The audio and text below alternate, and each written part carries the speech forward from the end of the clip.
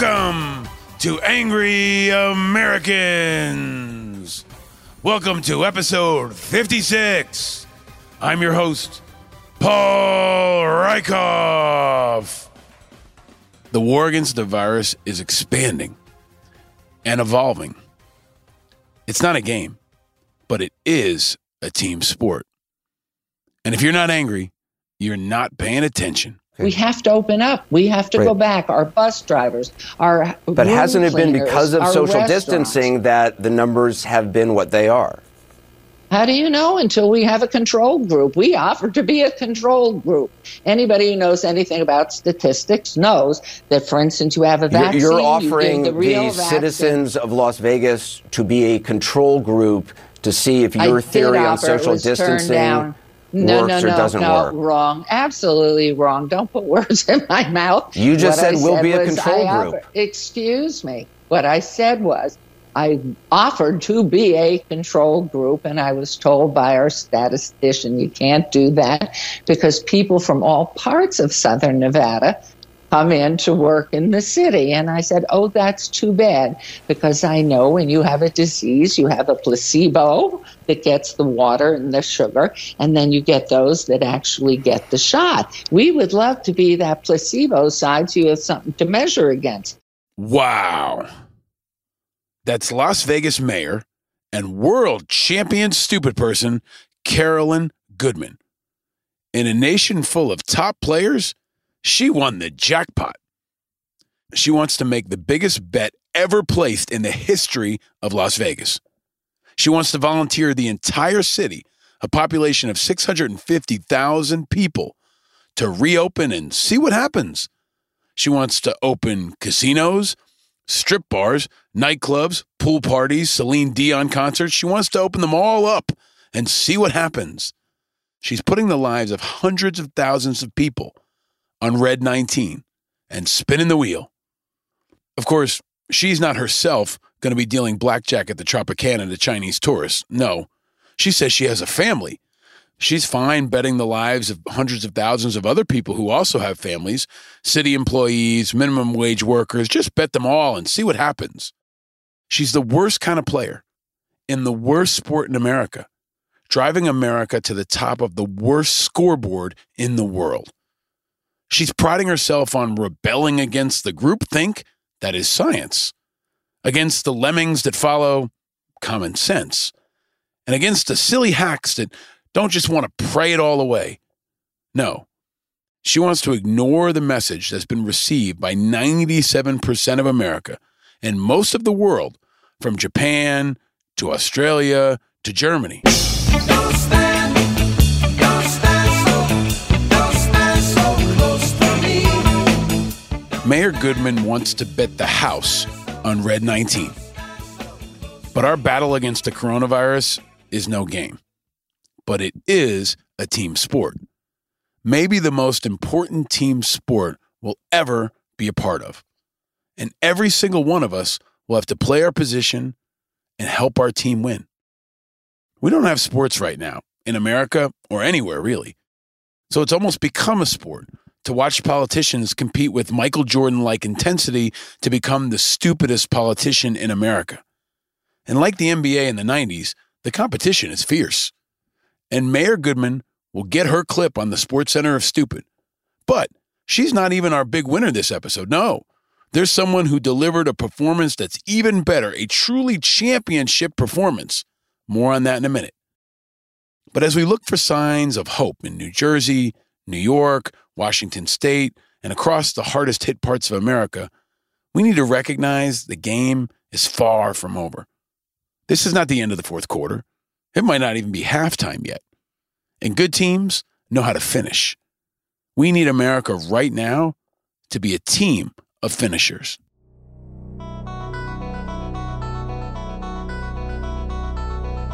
We need to pull together our unlikeliest of teammates to bring home the title, the grand title of survivors of the pandemic. We need not just our superstar Michael Jordan.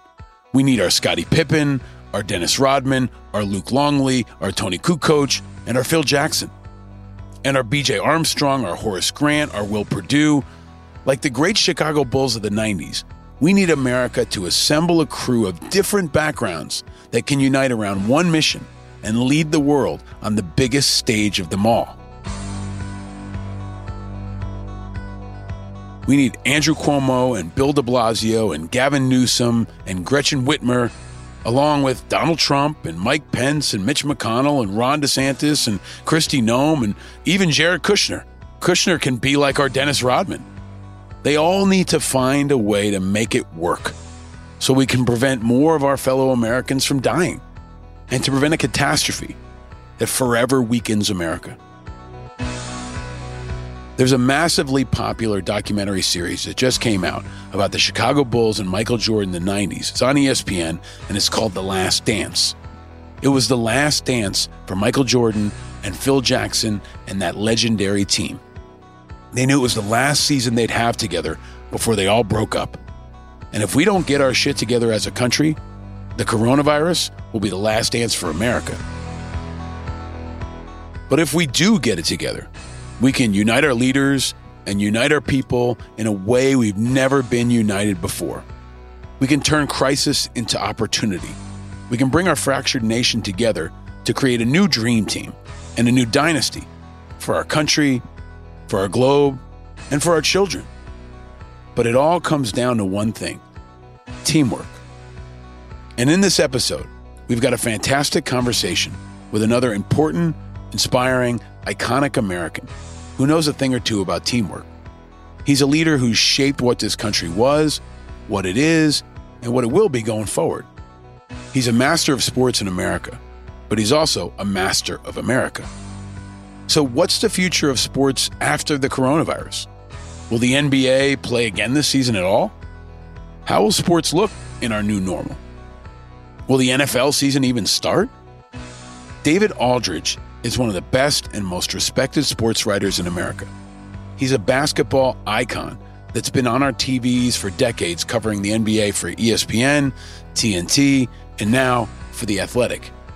He's also an astute observer of the intersection of sports, culture, politics, race, and economics. David's interviewed presidents, and he's received the Basketball Hall of Fame's Curt Gowdy Media Award for his contributions to the game. He's a tenacious advocate for his hometown of Washington, D.C., and he's interviewed Steph Curry, President Barack Obama, Michael Jordan, and countless others. On Angry Americans, we've always focused on the intersection of politics, sports, and culture. And as our war against the coronavirus drags on, sports is one of the things people everywhere miss the most. And with concerns from players about safety and pushes from politicians to restart the league, David will help us understand the biggest challenges and the bigger picture of sports in the world of coronavirus. And as the hit ESPN documentary about Jordan and the Bulls, The Last Dance, captivates audiences everywhere, as the NFL draft goes virtual, as Tom Brady and Rob Gronkowski head to Tampa, and as we recognize the 16th anniversary of the death of the NFL player and Army Ranger Pat Tillman, David's wisdom will leave you enlightened and inspired. There's no sports in America. No NBA, no baseball, no hockey, no nothing. No scoreboards to check every morning. So now the entire country tunes in to see the latest coronavirus scoreboard.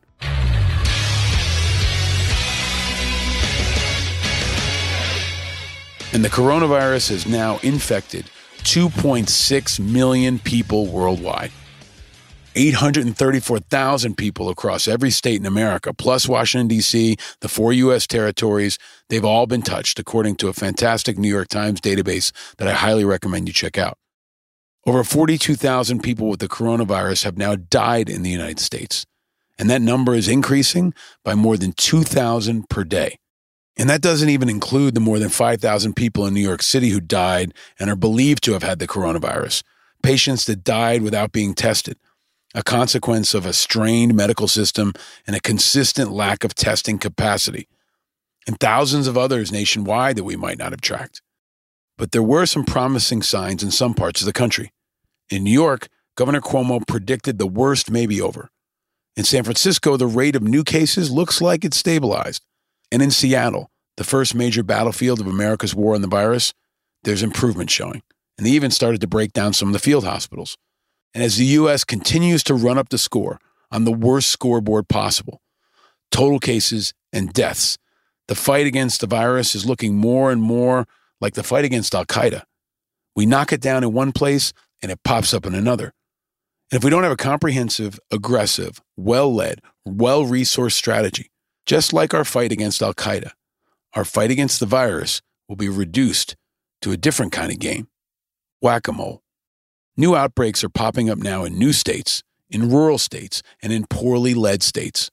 And in rural and suburban places you may not have noticed.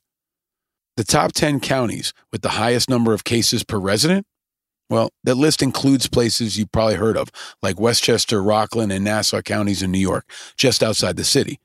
But it also includes some counties and states that might surprise you, like Lincoln, Arkansas, Marion, Ohio, Pickaway, Ohio, Louisa, Iowa, Blaine, Idaho, and Randolph, Georgia. These are the new front lines. As the fight expands into a time where there are no more front lines anymore, the enemy is everywhere. As President Mayhem continues to waste endless national time and energy on press conferences from hell, attacking our allies in the World Health Organization, pushing hydroxychloroquine, the deadly snake oil of our pandemic, trying to paint a rosy picture and avoid any responsibility, he continues to perpetuate the spread. It's his favorite pastime. I'm the play-by-play announcer who's in your ear all game long. And the more praise I heap on your team, the more excited you get. Touchdown!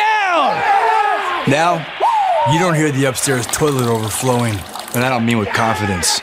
You wanted a bowl season? You got a bowl season. And if I could show up on game day, imagine what could happen the rest of the week. And President Mayhem is a defending champion, the reigning MVP. He's like the Michael Jordan of mayhem and infection. He's the high scorer, the Hall of Famer, the number 1 draft pick of infection. He's fuel injecting the spread daily, hourly, by the minute, by the tweet. He's passing it from state to state, person to person, cabinet secretary to cabinet secretary, governor to governor. He's not wearing a mask. He's high-fiving, he's hugging, he's slobbering like a St. Bernard and passing it all around. No, he's not passing around the coronavirus. He's passing around the stupid. And the stupid has continued to be the strongest, most shocking, fastest evolving virus in America. The spread started in the White House and got passed to Congress, and then passed to Fox News, then passed to Rand Paul, then passed to Florida, then passed to the Navy, then passed to South Dakota, and firmly landed in South Dakota, rapidly infecting the weak mind of Governor Kristi Noem, who refused to close her state, who instead insisted on issuing a statewide day of prayer, only to have the single worst outbreak in America emerge in her state just a few days later in a meat plant. And she's working really hard to defend her title. Here she is with Sean Hannity. We're in a really great spot as a state. We had one issue in a pork processing facility, so we're aggressively testing in that area. How is that going? Well, there's almost 800 people that have tested positive out of 3,700 employees. So a big number of them, but they've isolated them. We're aggressively over-testing in that area and identifying those positives. And we're getting that county and that city under control. A really good spot. 800 people in one facility tested positive in the worst outbreak in America. And that's a good spot?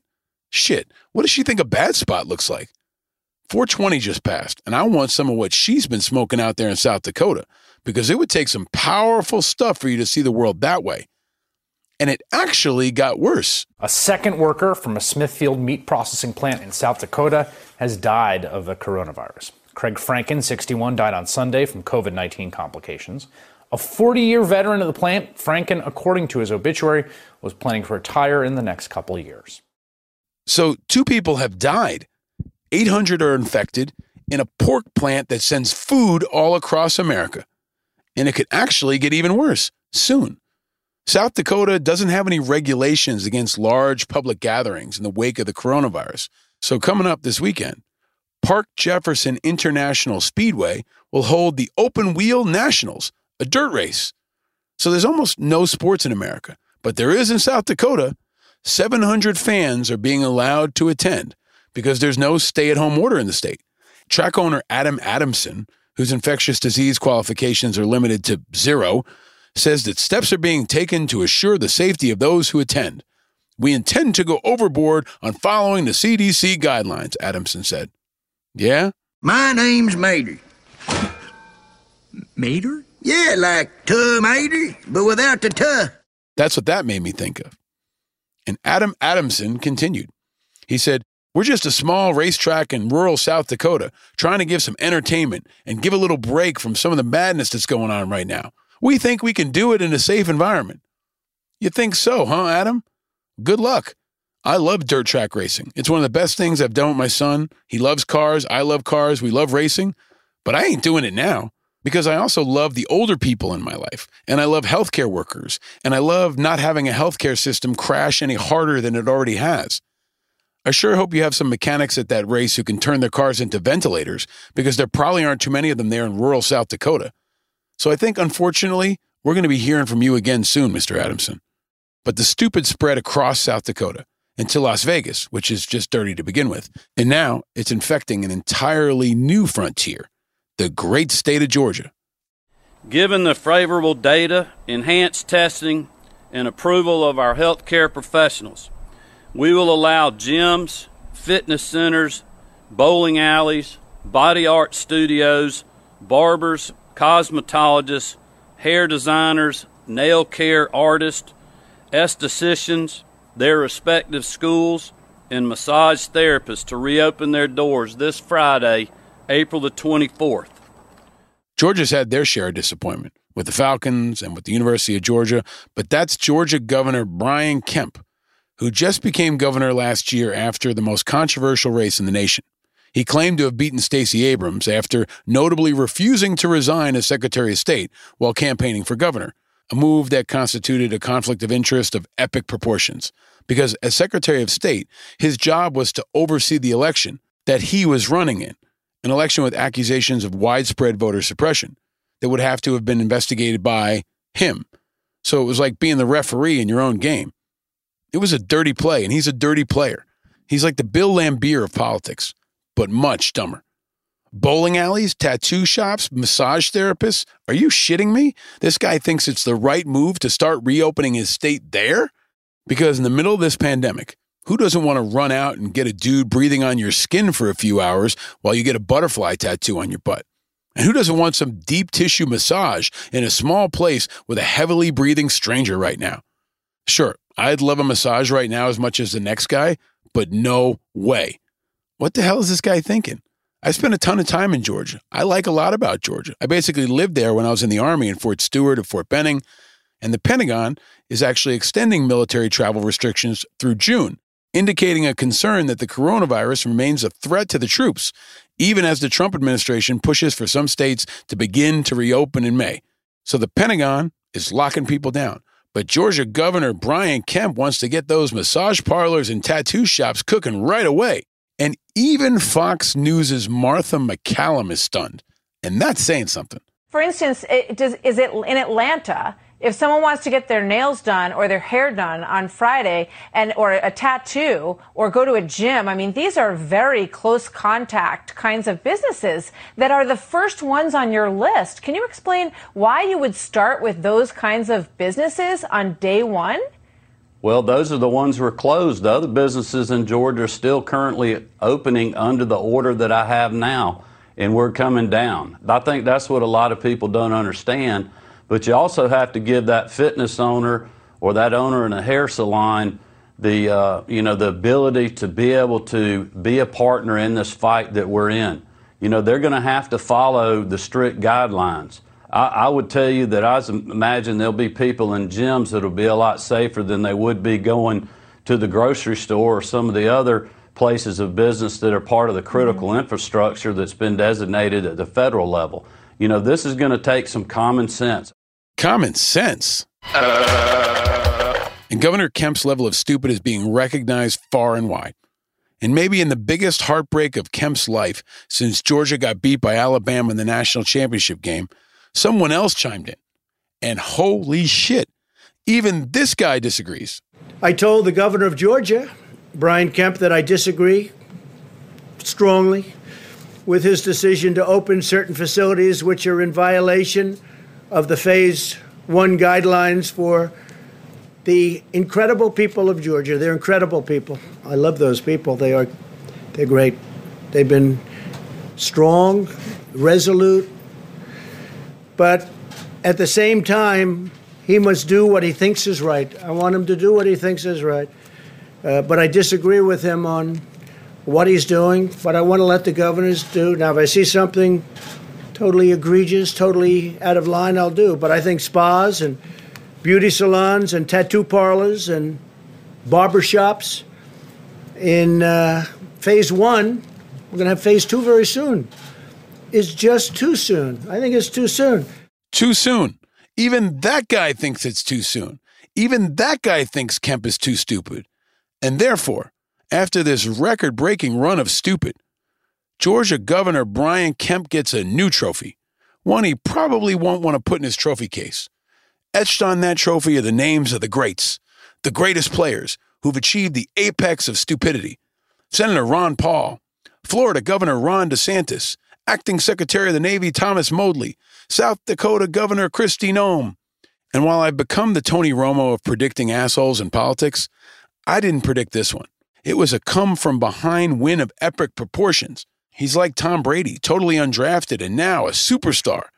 And Governor Brian Kemp is the new champion of the world.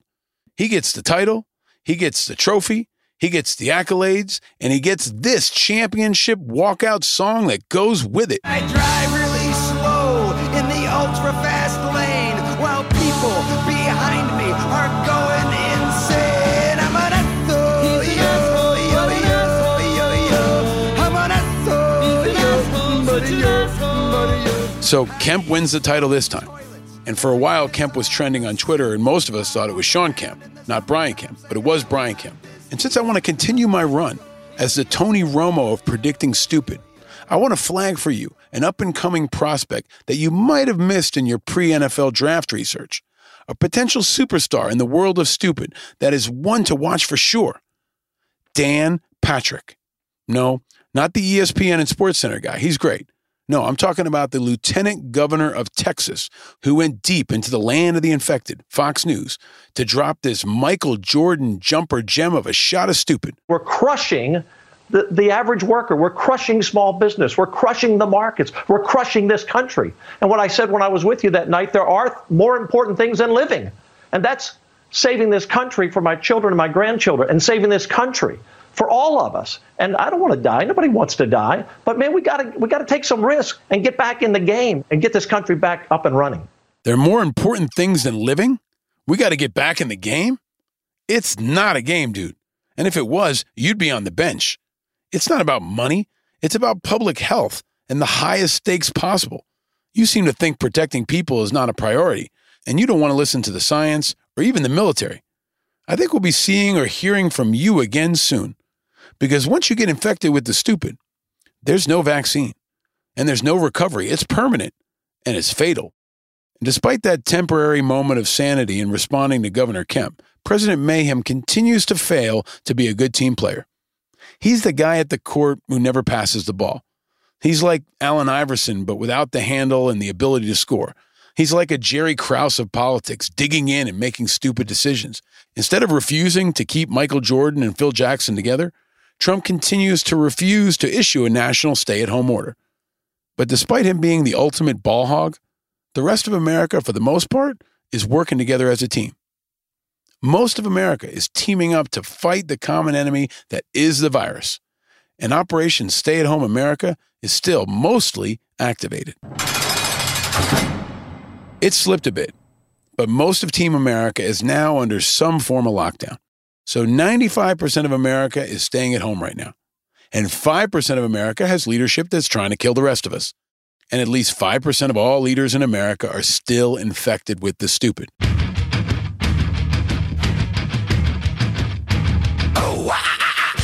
5% of America is riddled with the sickness of stupid. 8 states continue to hold out. Arkansas, Iowa, Nebraska, North Dakota, and South Dakota. They still haven't issued statewide stay-at-home orders.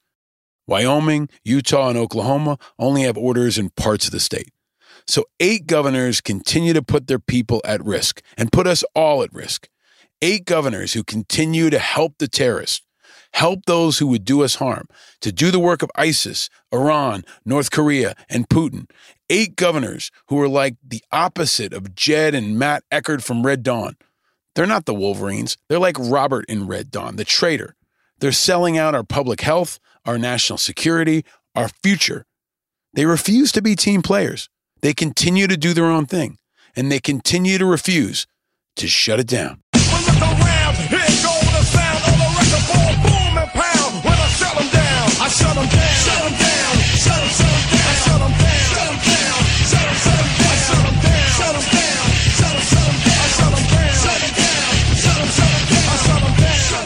As the war against the coronavirus continues, like a modern baseball season that never ends, I brought you leaders who can help you navigate this new normal. Michael Jordan's, Tom Brady's, Serena Williams's of leadership that are out in front, taking big shots and motivating their teammates. Navy SEAL and leadership and chaos expert Chris Fussell, Army Colonel Miles Kaggans, Medal of Honor recipient Flo Groberg, Dr. Paul Hazer, superhero Jake Wood from Team Rubicon, and Jeffrey Wright of Westworld. All first-round draft picks, reliable teammates, captains you can count on to take the big shot. Teammates fighting the virus and fighting for you and me and all the grandmas and grandpas and the rest of the world in this war against the virus. And in this episode, we've got another leader who brings us comfort, insight, and perspective. An important, inspiring, and truly iconic American who always breaks it down. Leaders in the fight against coronavirus come in many forms. And in this pod, we have an analyst and a teacher who helps us think about the future.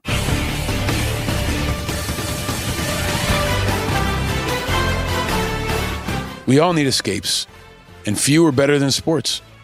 In our modern world, sports is still one of the few things we all share together live. Elections, special concerts, weather, disasters, and sports. Sports can be a way to connect with a stranger anywhere else in America. Don't have anything to talk about? Talk about the weather, or talk about your kids, or talk about sports. And we're all missing sports right now.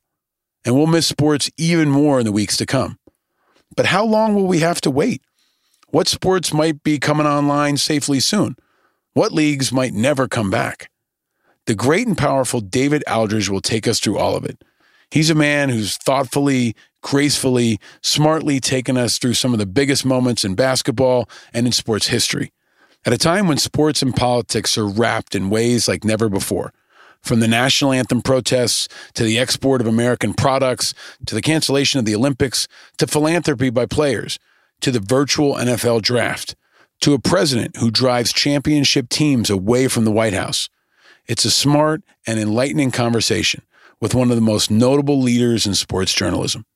And you'll hear his insights into success, parenting, trust, and of course, his favorite drink and his first car. And he'll explain a wild plan the NBA is cooking up right now that might give them a way to reopen before the spring ends, and might explain the comments from one of the politicians you heard from earlier. And later in the show, I'll give you information about how you can make an impact and support the fight against coronavirus. This is an episode that'll give you perspective, a bit of an escape, but also, and always, a call to action, a way to come off the bench and help from your quarantine.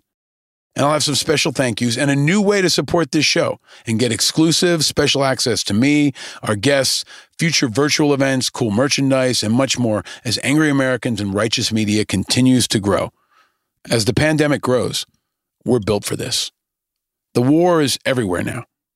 Like basketball courts, tennis courts, football fields.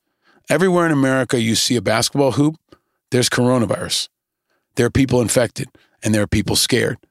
And whether your sport is golf or NASCAR or hockey or track and field, it's all frozen now. And we're all facing the same threat.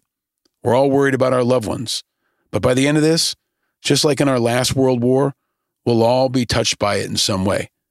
From Blazers fans in Portland, to Saints fans in New Orleans, to Jayhawk fans in Kansas, to Caps fans in Washington, D.C., to Manchester United fans, to fans of the Olympics all across America and all around the world, wherever you are, to the players and coaches who've tested positive, from Kevin Durant to Sean Payton, to Patrick McEnroe, to Von Miller, to James Dolan, to Doris Burke, and back to David Aldridge, to me, to you.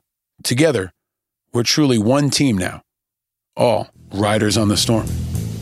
Riders on the storm. Riders on the storm. And before we get to our conversation with David, as the NFL draft unfolds and the UFC is looking for a place to fight, and as the knuckleheads on the beaches in Tampa look out for Brady and Gronk, there's some news and issues that have me angry, have others angry, and should have everyone angry. As the war continues to be the season that never ends, the only scoreboard being updated, our leadoff hitter again, is our expanding and evolving war against the coronavirus.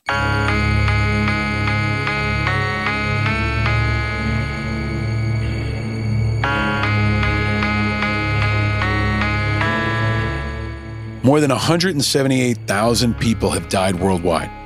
Over 42,000 Americans have died. The number of Americans dead has almost doubled since the last episode of this podcast dropped just 7 days ago. And it doubled in the 7 days before that. 2 weeks ago, the number of dead in America was 14,800. Now, it's 42,000. And U.S. coronavirus cases are now over 835,000. Don't let them tell you that's a small number. That's more than the entire population of Boston, Massachusetts, or Washington, D.C., or Denver, Colorado, or Seattle, Washington. And COVID-19, the illness caused by coronavirus, is arguably the leading cause of death in the United States right now. And 22 million Americans have been unemployed in the 4 weeks since President Donald Trump declared a national emergency. The war is on a roll now, hitting shot after shot. And outside the U.S., there's an ebb and flow that might be more of what we should expect for in the future. Much more than a light at the end of the tunnel. We may have to adjust to a new normal with less light. There's a must-read piece in the New York Times by Donald G. McNeil Jr., a guy you should add to your Google alerts right now, Donald G. McNeil Jr. He's talked to dozens of top experts to give us a sense of what our future might look like. And it's impossible to avoid gloomy forecasts for the next year.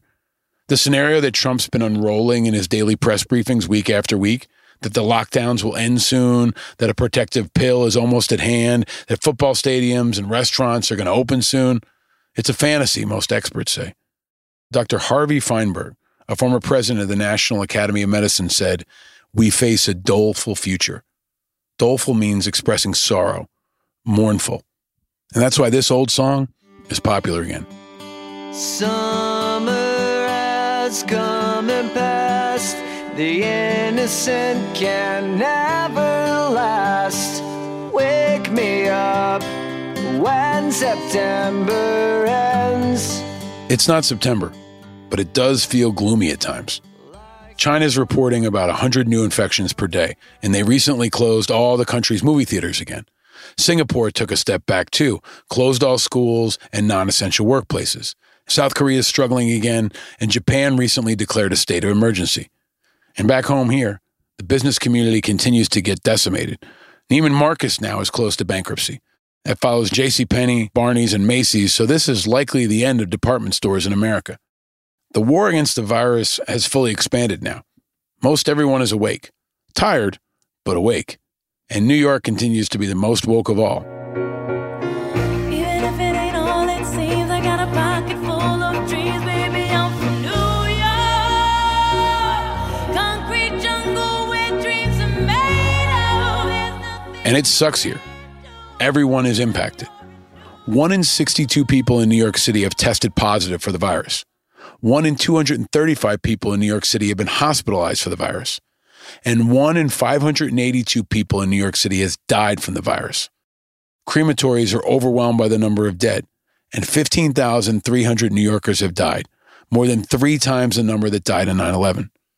And despite the carnage, when the big game moments keep coming, Trump is nowhere to be seen. And Governor Andrew Cuomo, who probably would have done just fine on those gritty old Pistons teams, or the old Bulls teams, or the old Celtics teams, he's not taking any shit. The president doesn't want to help on testing. He said 11 times. I said the one issue we need help with is testing. He said 11 times, I don't want to get involved in testing. It's too complicated. It's too hard. I know it's too complicated and it's too hard. That's why we need you to help. I can't do an international supply chain. He wants to say, well, I did enough. Yeah, none of us have done enough. We haven't, because it's not over. So yes, thank you for the Javits. Thank you for the U.S. Navy ship Comfort. But it's not over. We have a lot more to do. And no one can take the posture, well, just say thank you for what I've done, and I'm now out. I'm not doing anything else. I've done my part. What if I said to the people of my state, okay, I'm done. By the way, I saved hundreds of thousands of lives. I flattened the curve. I created more hospital beds than anyone ever imagined. I coordinated the entire state. I'm done. I'm done. I'm going home. I'm going to go see my mother. I'm going to spend time with my kids, and I'm going to go out fishing in Connecticut because their marinas are open. That's it. I'm done. What if I said that? That's what he's saying. I'm done. It's not over. And he's not done. He can't be done, no matter how hard it is. Great players play all the way until the buzzer sounds. And that buzzer is not even close. And I don't know about you, but I definitely wouldn't want to play on a team that Trump is coaching, or de Blasio. But I'd play on Cuomo's team. If he were a coach, he'd be the kind of coach that players would run through walls for. And speaking of walls, Trump loves them, and he's still pushing to build one. And he's trying to suspend all immigration now. In order to protect our great American workers, I've just signed an executive order temporarily suspending immigration into the United States. This will ensure that unemployed Americans of all backgrounds will be first in line for jobs as our economy reopens. Crucially, it will also preserve our healthcare resources for American patients. We have to take care of our patients. We have to take care of our great American workers. He says he's doing it to take care of our patients and our great American workers. Unfortunately, freezing people out of America will hurt both the patients and our great American workers. If we need more doctors or nurses, they'll be blocked out. Some who are already here will just leave due to the increased hostility. Not to mention we can forget about any new Tony Kukocs or Dirk Nowitzkis. 25% of all NBA players are international now. So imagine Trump's going to be getting some phone calls from his rich friends who own teams. But Trump did take Cuomo's phone call, and they finally met at the White House, and Cuomo says it was productive. We had a productive meeting at the White House yesterday, productive visit. Sort of everybody says productive visit. Very few people come out and say unproductive visit, right? What does that mean, productive visit? To me, a productive visit means we spoke truth, we spoke facts, we made decisions, and we have a plan going forward. And that was accomplished yesterday. And I feel good about it personally, because it's what should have happened, right? The big issues on the table in the political process, well, he said this, she said this, and you get into a he said, she said, or you get into a blame game, finger pointing. But the meeting was very productive. So there's finally some hope that Trump can play nicely with others and make things happen for all of us. We'll need that, and we'll need a whole lot more. We'll especially need a whole lot more from the two pillars of the Department of Defense and the Department of Veterans Affairs. They can be our big men in the paint. They can be our cavalry, or they can be our house of cards. They can come in and be our John Paxson, or they can be our John Starks. We need them to be strong, because our war on the virus is continuing to expand all across the playing field.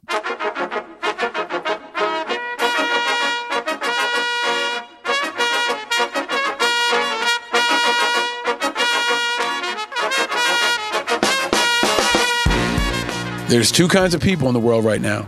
The people who get that we're at war and the people who don't. And if you're listening, you're the former.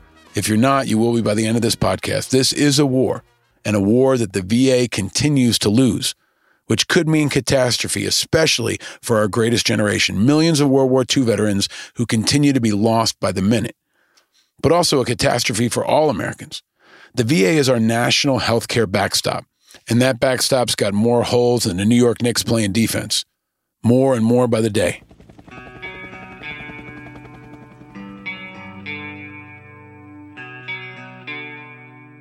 Now, if you listen to this podcast or you've seen me in the media, you know I've been sounding the alarm on this show and in the media, on CNN, on MSNBC, last week with Rachel Maddow, and this week on Friday night with Chris Cuomo. And I continue to post daily updates on Twitter. But the coronavirus is in VA facilities nationwide. It's gotten into the bloodstream of the entire national healthcare network, and especially into our nursing homes. And now it's oozing out.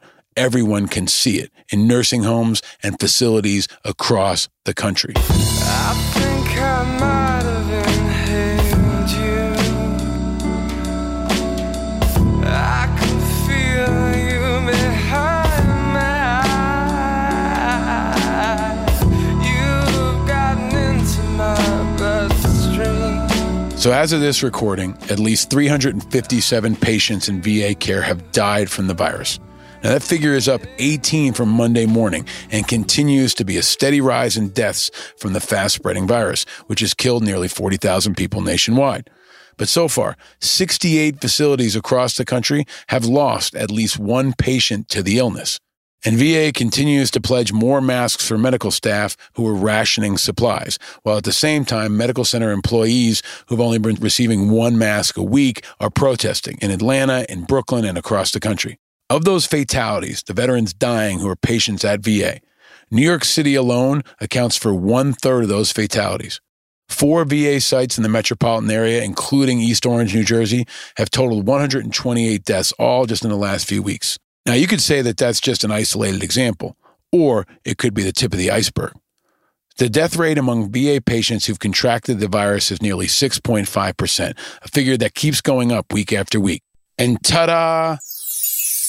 The VA Secretary, Robert Wilkie, has been feeling the pressure and finally did a legit TV interview and finally faced hard questions from my friend Stephanie Ruhle on MSNBC. If you haven't heard her visit on our show, go back and check it out.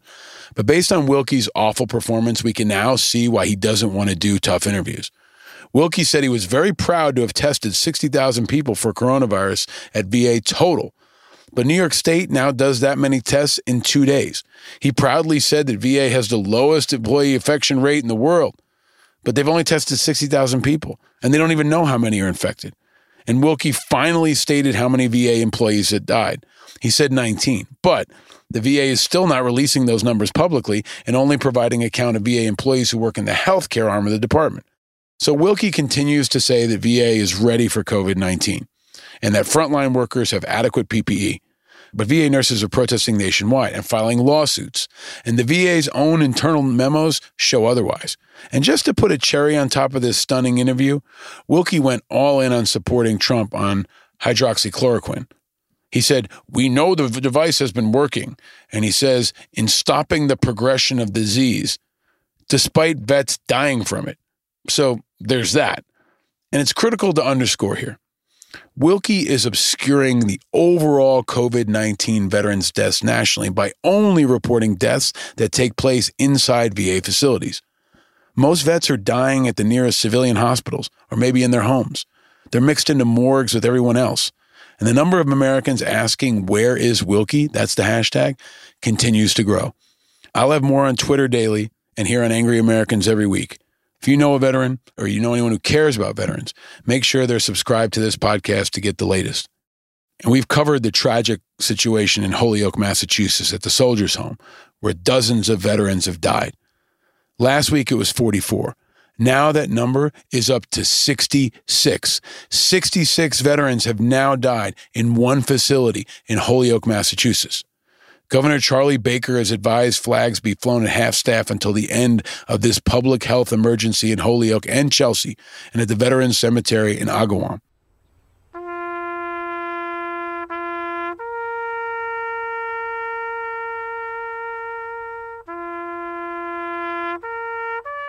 But the president continues to be AWOL on this. Same thing with Wilkie. And last week I told you there were more. Paramus, New Jersey, Stony Brook, New York, Richmond, Virginia, West Palm Beach, Florida, Rowan County, North Carolina, Scarborough, Maine. And now there are even more. Outbreaks continue to spread like wildfire at state veterans nursing homes nationwide. East Vincent Township in Chester County, Pennsylvania has 10 dead. Alex City, Alabama, 49 have tested positive. 2 veterans are dead. Floresville, Texas, 2 are dead. Oxford, New York, at least 10 positive and 1 dead. And these are just the ones I know now.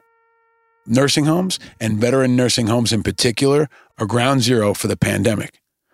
The New York Times had a story calling them death pits, saying that the virus has claimed at least 7,000 lives in U.S. nursing homes. A fifth of all U.S. virus deaths are now linked to nursing facilities. They're death pits. And as I said in the last episode, we need a national plan and a national leader for nursing homes specifically, and one for veterans nursing homes. Most of these states have deployed the National Guard in these facilities to try to get control of it. And VA Secretary Wilkie is AWOL. We need somebody like General Semonite from the Army Corps of Engineers, or maybe someone like General Honoré, or someone like General McChrystal. But we need maximum pressure on Trump and Congress to act now. If you're not angry about this, you're not paying attention. But please, pay attention and remember them.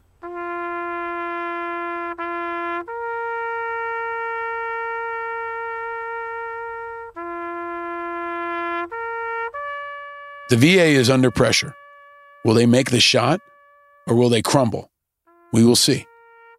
But the Department of Defense is having its share of problems too, and the pressure is piling up there.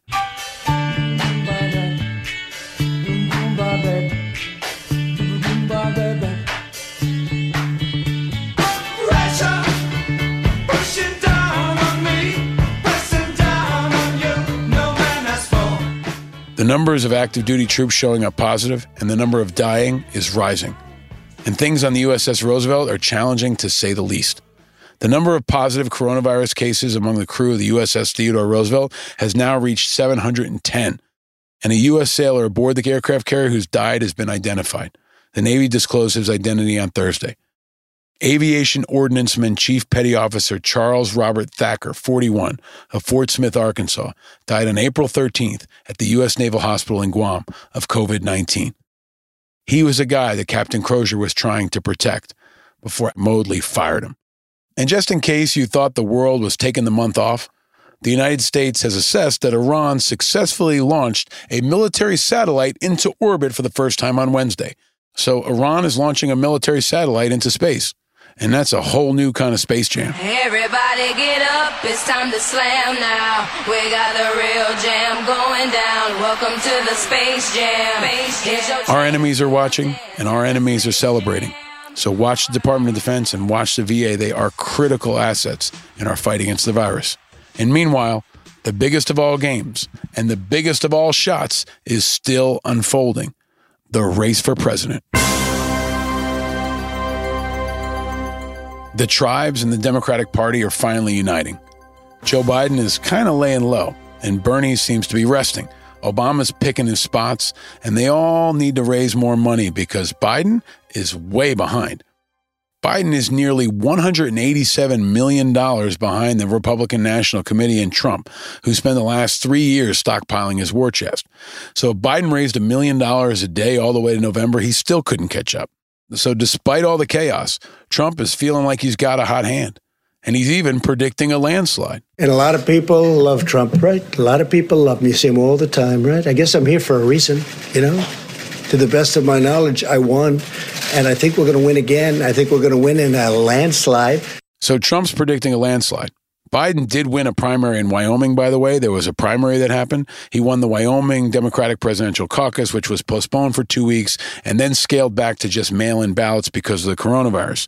But the results came 2 weeks after Bernie Sanders dropped out and endorsed Biden and is still the only candidate seeking the nomination. So voting began back when it was still a two-candidate race, and Biden beat Sanders 72-28. And a whopping total of 15,400 votes were cast. Biden gets to 12 delegates and Sanders gets 2. But here's a bigger issue. Everybody should be able to vote by mail or a secure computer or whatever it is, but they should be able to vote remotely. If I can get my bank account info securely on my phone, I should be able to vote. And this time, right now, in the middle of the pandemic, has proved this more than ever before. In states like Georgia, Texas, Nevada, Florida, and others, state and party leaders are trying to change the way people vote to avoid a similar fate as in Wisconsin, where during a state of emergency, they still had an election and thousands of voters risked their health to stand in long lines. And since that election, state officials have now said that 19 people who either voted in person or worked at the polling site have tested positive for COVID-19. And that's outrageous. And speaking of outrageous, There's a new name that popped up in the headlines that may be entertaining jumping into the race, and it's not a name you would expect. Son of a bitch is dug in like an Alabama tick. You're hit. You're bleeding, man. I ain't got time to bleed. Yep, Jesse the Body Ventura, former governor of Minnesota, is apparently considering entering the race as a Green Party candidate. I have Jesse Ventura stories that I will share with you another time, and I will tell you that I would love to have Governor Ventura on this show anytime. It will undoubtedly be entertaining. He is a soundbite machine, and he is a very, very interesting American, and always an angry American. But watch this space. Jesse the Body Ventura may be stepping on the floor soon. So will Biden finally get his ring, or will it forever evade him like Patrick Ewing, Karl Malone, and Charles Barkley? We'll have to watch the game unfold.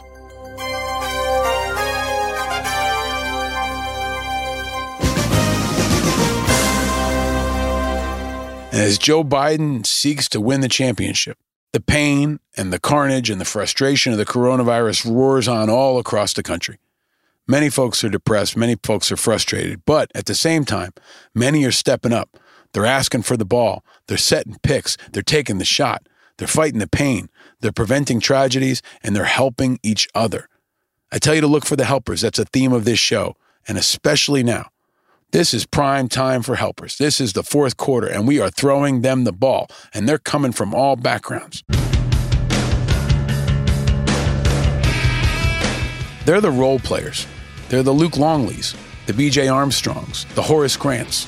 The stars get the headlines, but the helpers are the folks that win championships and sometimes win the day, like this in Spain.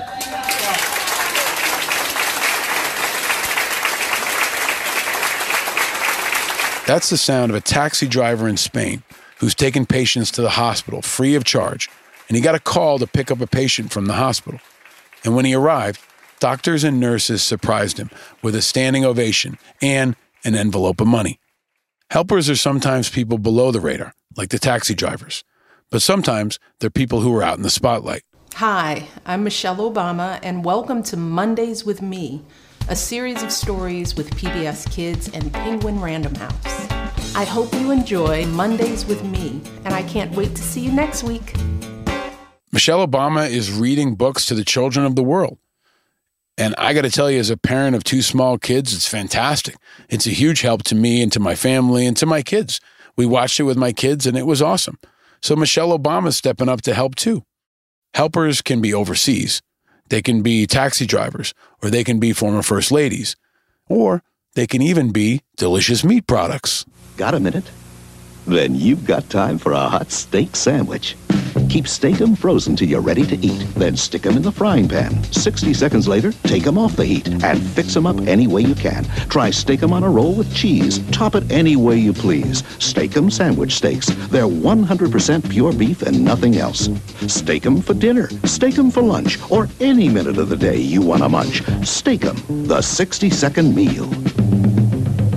So the helpers can come from all kinds of places, but you might not expect them to come from a frozen meat company. Yet many have turned to the Steak-'em Twitter feed as a guiding voice for the pandemic. They tackle issues like misinformation, partisan divides, and the importance of science. There's a great article in the Washington Post all about Steak-'ems. A recent tweet, for example, read, "During this pandemic, it's vital to stay wary of charlatans peddling miracle cures that are all natural, such as colloidal silver or herbal remedies. Many people are afraid and extra susceptible to scams. Please counter falsities if you see them, both with data and compassion." So Steak-'ems is adding light instead of heat. It prompted Columbia University research virologist Angela Rasmussen to tweet, "Steak-'em is offering the sensible, rational defense of truth, repudiation of opportunism, and a call to humanity we all need right now." So if you don't already, you should follow Steak-'em on Twitter. It's steak_UMM. And people are loving Steak-'em's Twitter account more than the Steak-'ems. Denver television anchor Kyle Clark said, "Historians will long remember that America's moral compass in this time of trial was a frozen meat company.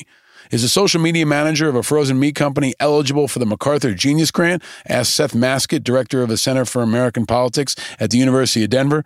And even Craigslist founder, my friend Craig Newmark, tweeted that he's so impressed with the company's post that he'll try out its beef.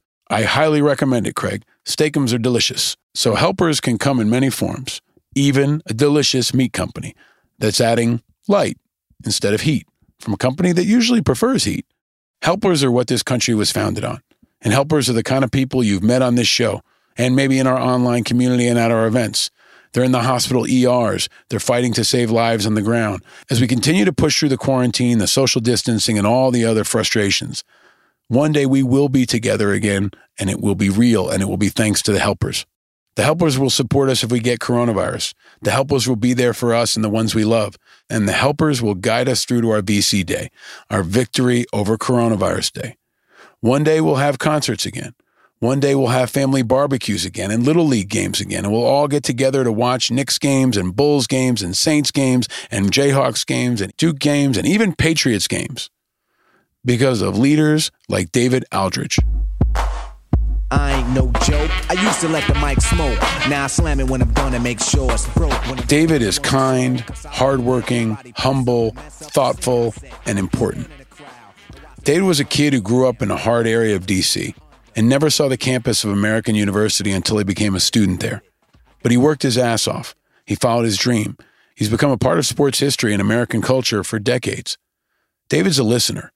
He watches, he pays attention, he processes, he thoughtfully writes about the world unfolding around us. He'll help us take a pause. He'll reflect on what we've seen.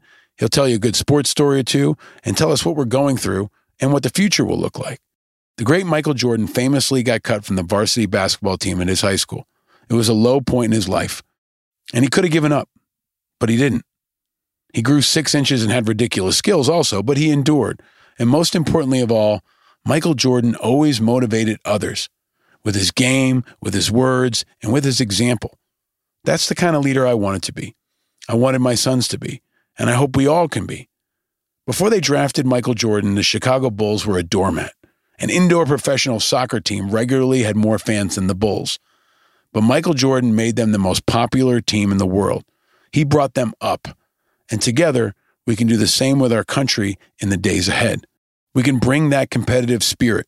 We can endure adversity and not just win, but build a dynasty, one that can stand the test of time, one that can endure, one that can matter. Michael Jordan once said, "Talent wins games, but teamwork and intelligence wins championships." So in this episode, we're bringing a championship level of the 4 I's to encourage teamwork and bring the title home. It's a Scottie Pippen of integrity.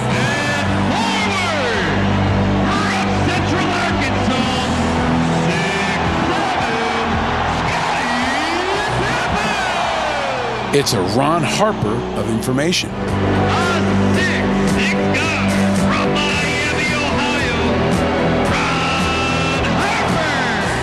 It's a Dennis Rodman of inspiration.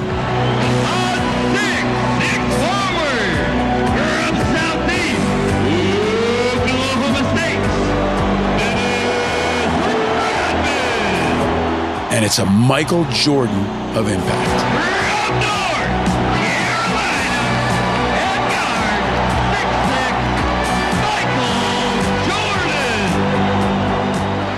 America's down right now, but we're far from out. And we've been down before. But we've rallied, stayed focused, executed well, stuck together, and believed. We always believed. That's what made Michael Jordan different. That's what made the Bulls different. And that's what makes America different. And that's what makes us successful. And it's what makes us last. And it's what makes us matter. We'll have that VC Day, our victory over coronavirus day.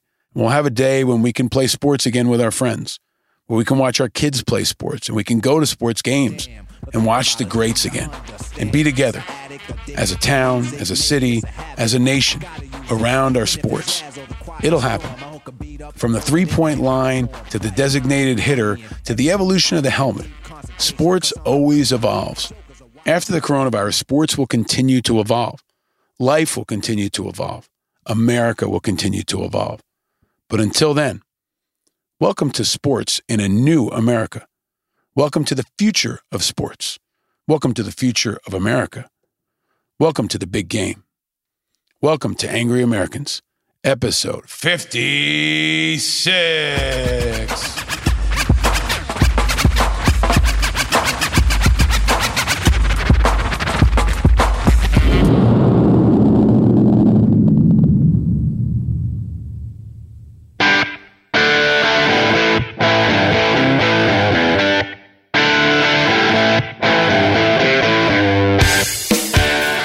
Gentlemen, Angry Americans around the country and around the world, I am thrilled and honored to have a very, very special guest joining us today, a man whose work I've admired for most of my life.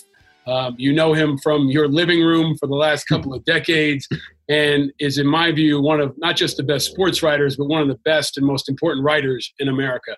The great and powerful David Aldridge joins us, sir. Thank you for joining us. Paul, thank you, man. That's quite an introduction. I really appreciate that, and thank you for what you've done and continue to do, man. For people who don't have a voice, you know, it means a lot to me that you're advocating and fighting for people that deserve our attention, and more than just thanks for your service. You know what I mean? So I appreciate what you do. I'm a pleasure to be on. Thank you so much. Well, first off, every conversation we're having now is always with an important, inspiring, and iconic American. You check all three of those boxes, but it's also the new COVID-19 world. Yeah. So you're in D.C. You've been a great ambassador for D.C. and an advocate for D.C. Can you tell us, where are you? What's it like where you are? And if you can, give us some insight to life in D.C. right now. Well, I live in the city. I've been in the city. I'm from here. Lived here my whole life. And it's tough right now. It's just tough just to see so many kind of iconic local businesses, especially, driving by and seeing that they're closed, and businesses that have been open my whole life here, in town. And it's sad. You think about the people that have operated those businesses, the people that depend on tips to make a living. You think about people who work in hotels that aren't getting more than minimum wage. You think about bartenders. I just think about the whole connectivity we have as a society, right? We kind of all take it for granted, I think. And you don't realize how many people you touch in the course of a given day or a given week. But, those connections are real and they're meaningful. And when they're severed, they have real consequences for people. So, it's sad. I'm sure it's sad, everywhere right now. I mean, I've got so many friends in New York and they're all being touched by it, if not directly, certainly indirectly, whether it's a family member or a friend or somebody. So, it's hard in DC right now to see the streets empty. You see nobody walking. I mean, we understand that's what we need to do. We have to do it, but it doesn't make it any less sad to know that they had to, close the cherry blossoms off so that people couldn't go down there and watch them and congregate. So, all the zoos closed, all the things that we all kind of take for granted, is happening here. And you feel a sense of impotence almost that you're in what is supposedly the most powerful city in the world. And we have no powers. It's Oz. You know what I mean? Like we're all having to deal with the same things as everybody else. Yeah, I was. I think it was last year. I was in D.C. During the White House Correspondents' Dinner. I always feel like D.C. and the Hill is such a contrast, right? Oh, sure. And, I went out into Franklin Park and I interviewed homeless people, like 2 blocks away from Trump's hotel. Right. Right. And that contrast seems like a constant part of existence in D.C., life in D.C. And D.C. is in the shadow of the Capitol and often seems forgotten by the Capitol. So we've seen the mayor and so many other people advocating for the district in ways that are powerful. I mean, we haven't really gotten into this in the show, but we talk a lot about independence. How do you feel about D.C. statehood? I mean, you grew up there. You went to school at American, right, in D.C. Sure. How do you feel about D.C. statehood? Oh, man. Look, if you've grown up in the city and you understand what disenfranchising is all about, and it's been my entire life here, paying federal taxes and having no representation in Congress. We're the only municipality in the country that does that. And you mentioned it well. I mean, there's official DC, there's the political DC. If you're from the city, you don't have any real contact with that world. Right. That's a different world. That's not a world that I'm used to. I'm not a part of it. I don't necessarily want to be a part of it. I grew up in the city with, my father was a mailman. My mother was a nurse, so I have a special affinity for the nurses and doctors that are fighting this fight every day. So it's two cities, and again, the fact that we were not treated like all the other states were with regard to the first bailout bill, it just speaks to the continual kind of systematic disenfranchisement that we've had to suffer through my whole lifetime. And before my lifetime, they didn't even have a non-voting representative in Congress. Right. At least we have that now. So it's always a problem. And you hope that, I've always said, Paul, you don't want to make DC a state, that's fine with me, but then I shouldn't have to pay taxes. You know what I mean? Like one or the other, it's fine with me if you don't want to make us a state for whatever political reasons you have, but then eliminate the federal income tax for people that live in the city. Yeah, I think that's a reasonable argument. Isn't the license plate say taxation without representation? Right, exactly. Right? DC license plate, anybody who's been down exactly. There. Well, I see you've been broadcast. You're a broadcast expert, a veteran in the space. I see you're in what looks like an addict away from your family. But I want to ask you, as I do everybody, when you are taking a break from DC or taking a break from sports, what is your adult beverage of choice, David? Oh, it's a Bacardi and Coke. That's really? My dad's drink. That was my dad's drink. It's my drink. Following in my father's footsteps, that's my go-to. Some sort of can't be Barbadian rum, because I did that once when I was a young man, and that didn't turn out too well. So I just stick with the Bacardi and a Coke right now. That's kind of what I roll with. That's a great choice. Usually when we did these in person, we could share the drink together. So we'll have to put a peg in that and do it. Absolutely. Once all this passes. Sure. But you are such a great voice on not just sports, but American culture. Mm-hmm. And the intersection of economics and race and entertainment, so many other components. I really was eager to have this conversation with you because we've never seen a sports environment like this. I don't think ever, right? I mean, even during world wars, sports shut down temporarily, but parts continued and they recovered. Can you kind of set the stage in your view? How big of a moment is this in the history of sports? And maybe a very big question, what do you think sports looks like now in the future?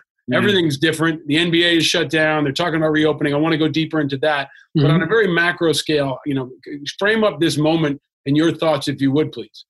Well, I certainly feel like, sports has kind of a unique place in the culture. It's kind of the escape, right? It's what people want to do when they don't want to think about coronavirus or 9/11 or whatever calamity has, hit our country in a given point in time.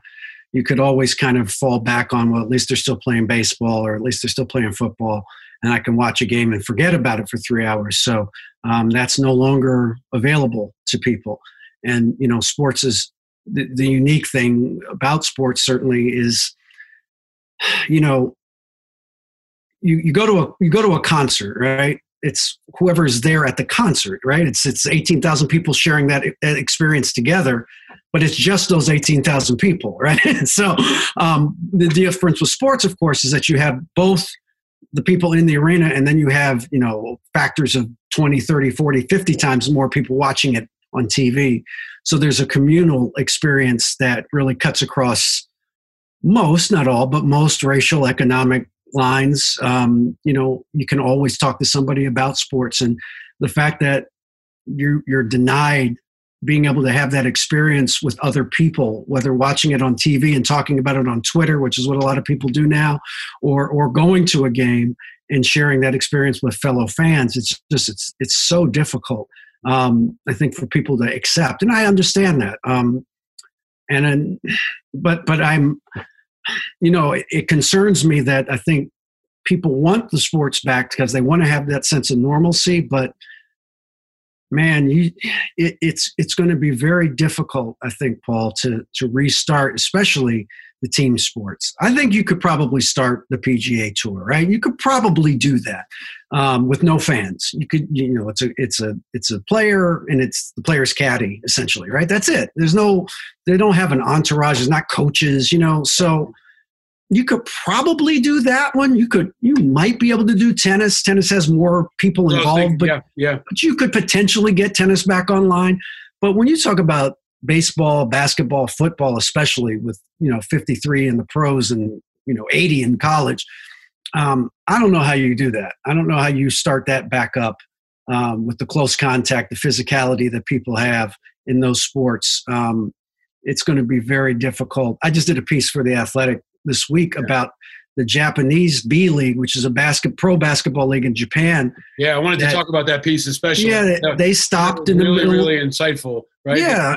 The NBA, is shut down now, right? And we're now like maybe more than any other sport. We're like the clock is running out, right? Right. Looks like That's NBA is going to be gone, right? Maybe they'll salvage it. But I actually wanted to ask you about that piece specifically because I thought it was so powerful, and you can go deeper. But you describe, the B League where they reopened for a bit and then had to reclose. Right. You can also what they call the biosphere concept. Yeah. Right. Can you talk about that as well, please? Yeah. Well, we'll start with the B League. It's a 36 teams in 2 divisions, and they have a semi-pro third division, but it's mainly the 36 teams, 18 in each league. And they tried to restart. They stopped in February when the pandemic was starting to really take off. Unfortunately, in China, especially, it didn't really. There's lots of different theories about why it didn't really take off in Japan as quickly as it did in other places, but it didn't. And so they tried to come back in mid-March, and they played exactly 1 weekend, 2 games, and they had to shut it down again because you had one team that had eight players and coaches come down with COVID. You had a referee get sick. You had three American players refuse to play because they didn't want to be susceptible to it. And so it was just a lot of chaos, and so they had to shut down again.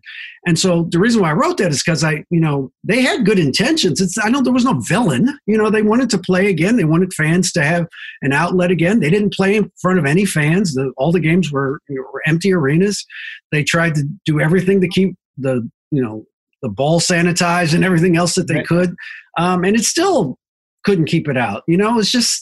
It's a virus, man. I mean, what are you going to do? So, and it's a very contagious one. So, the problem for the NBA and for any league is, how do you justify one death? How do you do that? Right. Yep. I mean, I've been saying to people, Paul, and you're very familiar, I'm sure, with the John Kerry quote. How do you ask a man to be the last person to die for a mistake? Right. So here you're asking, how do you be the first guy to die? Right. So, I mean, how do you, whatever league it is, if somebody gets sick and dies because you started playing again, what is that? Where do you go from there? I mean, that's so that's the problem, I think, for any league. In terms of what the NBA is trying to do, they want to have, as you mentioned, this biosphere concept where they bring every team to one city, and they're talking about Vegas. Okay, maybe you could do it. You got enough hotel space. You could keep everybody kind of isolated from one another, and they would try to keep travel absolutely limited. They'd have everybody quarantined for 2 weeks prior. They'd get tested. Obviously, if they were positive, they couldn't come. But if they're negative, they could come, and they would get tested every day while they were there. And, it sounds theoretically possible. And certainly both the league and the players have a financial incentive to continue playing. But I don't know, man. I just think it's going to be difficult. And as you mentioned, at some point, you just run out of days. I mean, you just don't have – they want to try and start next season on time in October. And so you have to finish in August at the absolute latest to give them some time off. So it's going to be a tight window, very tight window. So the way it would work is they'd basically turn all of Vegas into a biosphere, right? Yeah. And the Nets would have, the Hard Rock Cafe, and the Thunder would have the Sands or whatever. Right, exactly. And they'd all be in this contained bubble, and they would never leave. Right? That's the idea. Yeah. Demented sci-fi film of the future. Right. And you gotta hope that a bunch of 22-year-old millionaires follow the rules, right? Yeah. They have a hard time doing, in Manhattan or anywhere else. Nobody in, nobody out. But and it would also I guess theoretically it would regenerate some of the economy in Vegas as well. Right. But I guess you'd have no fans. That's the problem.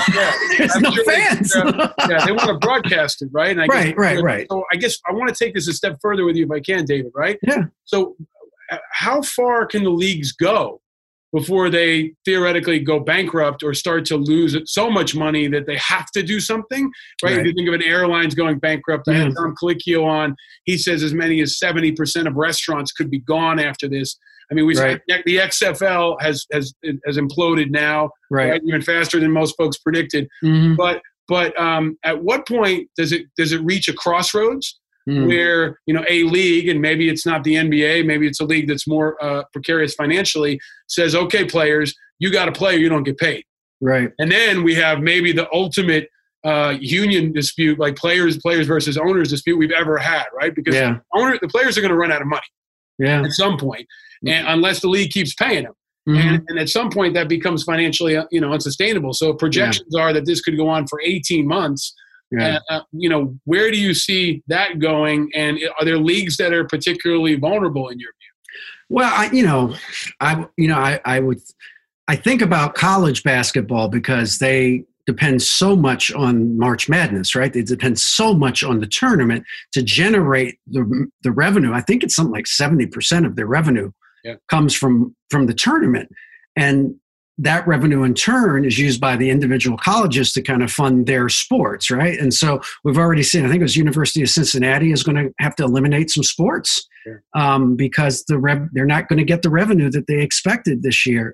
And so that could potentially be a problem. The difference with the pro sports leagues, I think at the very least is they're unionized, right? And so in the case of the NBA, the union has already agreed with the NBA on a certain amount of salary reduction. If the season's canceled, the players will give the owners a certain amount of that money back to kind of not make them whole, but at least ease the pinch, so that they should be okay for this year. And presumably they would do this as long as the pandemic is in effect and games aren't being played. And also the pro leagues have lines of credit that they can access, $1 billion lines of credit, so that they have a little bit more cushion than a smaller league, certainly a startup league like the XFL that, didn't have that kind of financial cushion. They had nothing to fall back on. But the big four of, baseball, basketball, hockey, football, I think should be okay going forward, at least for the next year, I would think. So that's a good pivot into the NFL. So this week is the virtual NFL draft, right? Right. Which is going to be surreal. They're going to essentially do it online, but there have been even concerns about letting film crews into the living rooms of players that are going to get signed for that big moment when, Bubro or Tua or someone else, finds out when that phone call comes. Now it's going to be, I guess, on Skype, right? I've been to the draft. I've been to the draft, and it's one of the most exciting, I think, moments, not just in sports, but in America. Yeah. You see these families and these kids that have worked so hard that entire life, in that moment where you can see their socioeconomic future change immediately, right? And for generations of their family if they don't screw it up, right? It's all that hard work, all that. It's really the American dream, like manifest, right? And especially the sports American dream. But the NFL draft is going to happen.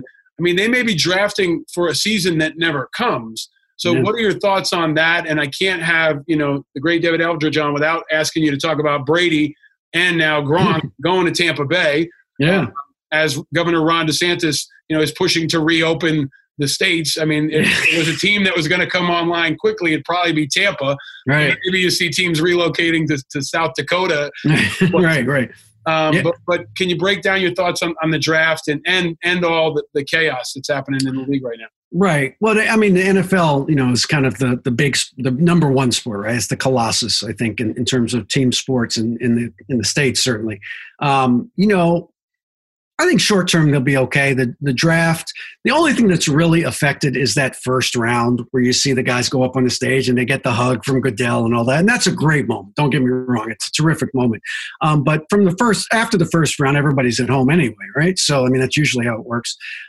So they should be okay. The question as you brought up was, what happens to the season? When can they start the season? They've already missed a lot of the off-season work that they would be doing, that they would have done already, and that they would do in the next 6 weeks with their draft picks that they bring online this weekend. So it's going to be difficult, man. I mean, I've covered enough football and I know enough football players to know that the only way you get good at playing football is playing football. There's no substitute for it, and there's no substitute for the hitting and the physicality of it.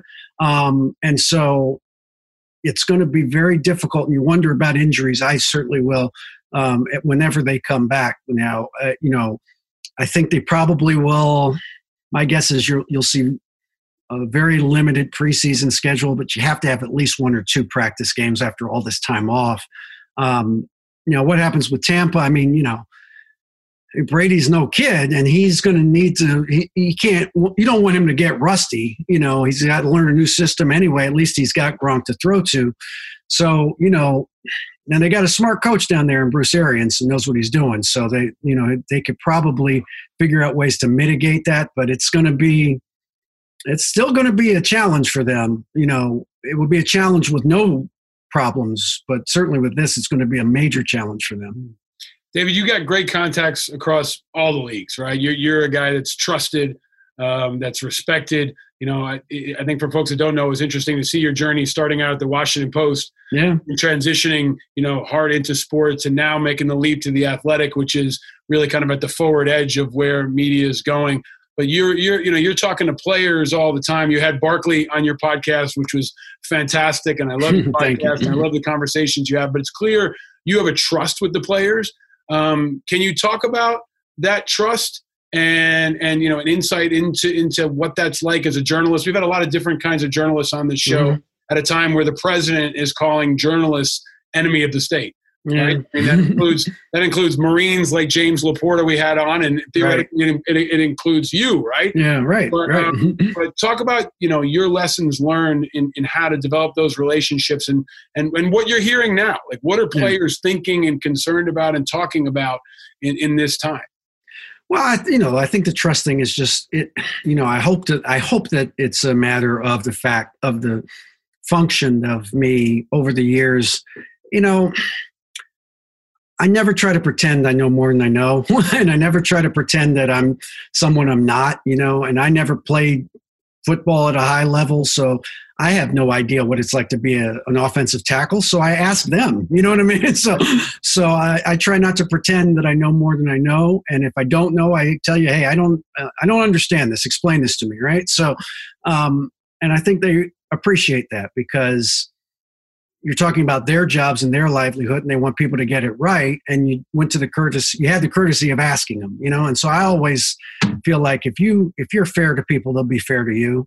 If you try to be a wise guy and a smart ass and try to, kill people in print or on TV, that doesn't last, man. I mean, that has a shelf life because people remember things, and they're human beings.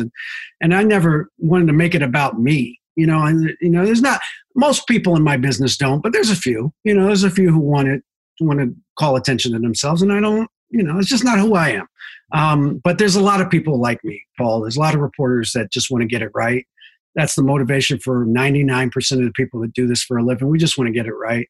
But we have to ask. Sometimes we have to ask tough questions, and that's the job. And if you don't want to do that, then this isn't the job for you. So you got to do it. And what's the chatter? I mean, I hate to consider athletes a monolith, right? Yeah. But what do you feel? Where do you feel like players are at right now? I mean, is everybody watching and waiting? I mean, nobody wants to be the guinea pig, right? Nobody wants to be the first league to go. Yeah. But there comes a point where they got to stop, shooting Instagram videos in their backyard, right? Sure. But where do you feel like the leadership is? And obviously, the most notable players like a LeBron or a Brady, it seems like they're going to have an outsized influence. You mentioned the NBA. I think that's important because their union is so strong. Yeah. But what do you hear, and who do you look to be the leaders for all of sports in a time like this? Right. Well, look, I think, these are, as you know, the most competitive people that you could put together, right? I mean, it's amazingly hyper-competitive people. They want to play. Look, guys want to play. They want to compete. They want a chance to win a championship. Whether you haven't started the season yet, like baseball and football, or you're in the middle of your season, like basketball and hockey were, you want to. The whole point of this is to find out who wins, right? So I mean, they want to find out who wins. So, but they are responsible in understanding that it's not going to be something that's simple to do. And so I think you have. Whether it's baseball, baseball was talking about doing something similar, bringing everybody out to Arizona. Right. And, some guys were immediately like, hey, that sounds like a good idea. And other guys were like, I'm not so sure for a bunch of different reasons. So I think they are pretty reflective of our society at large. I think most people understand that if the best way to kind of flatten the curve is to stay home, then stay home. But there's some that are kind of restless and want to get back out. And certainly most of them want to resume playing as soon as possible and as safely as possible. But I think these are guys that don't mind risk. I think they understand risk, physical risk, certainly. And so after a while, I think you're going to see more guys say, hey, we understand that this is a gamble, but I'm willing to take that gamble because I want to keep playing. Yeah, in some ways, it kind of feels like on the national anthem moment. Yeah. Right? Where it was like, who is going to step forward? And you probably couldn't have predicted who was going to be vocal, who was going to be silent. Right. But in this show, we've really covered the intersection of sports and politics, which I think is impossible to decouple, right? Yeah. We've had some media places recently which have said, like ESPN and others have said, we're only doing sports, we're not doing politics. Mm-hmm. I don't know where you draw that line anymore, right? Now, especially now, because the leagues are going to be dependent upon policymakers. What Dana White's trying to pull together UFC fights, and he's exploring every location under the sun. Yeah. And it could be that a governor or a county executive or a reservation leadership says, okay, you can do it here. Yeah. But do you see any leaders or voices emerging that you think are kind of built for this? I think if on the basketball piece, that's my area of expertise. So I would stick with that. For now at least. I think LeBron certainly is a guy that I would look to kind of provide some leadership. Chris Paul's another guy, who certainly is the president of the Players Union. A very vocal guy. You've got some guys on the executive committee like Andre Iguodala and CJ McCollum, and there's some really thoughtful, smart guys that I think will take a lead on this because I think the players in the NBA certainly much more so than in the NFL, the players really kind of run the show. I mean, it's their league, and so what they want to do is what's going to happen. And so my suspicion is that they've been talking to the league this whole time about how to do this. So I think they'll come up with something. I think they'll come up with something that's palatable enough for the majority of players that they can get it through and get a season finished. Now, whether that's going to be going straight to the playoffs, having all 30 teams, having just the playoff teams, that I don't know. That's going to be a logistics question as much as anything else. Can you do this, right? Can you do this safely?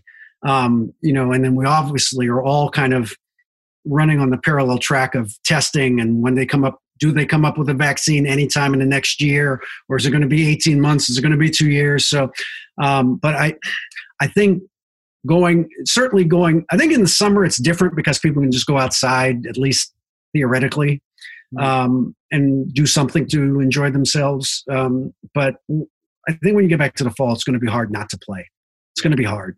Yeah. As this fall comes and then leading into winter, if we're still not playing, it's going to be awfully difficult to keep leagues from figuring out something to do. Your story, I think, is inspiring and part of why I wanted to talk to you. But I don't want to have you on the show and not take you in the way back machine. Yeah. Ask you a question I ask of all our guests, whether it was in D.C. or somewhere else. David, what was your first car?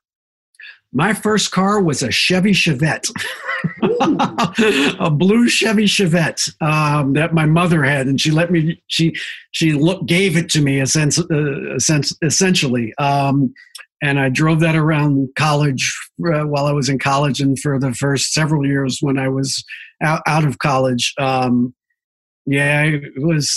Didn't have much of anything, but it got me where I needed to go, Paul. That was the important thing. What year was it, and what color was it, David?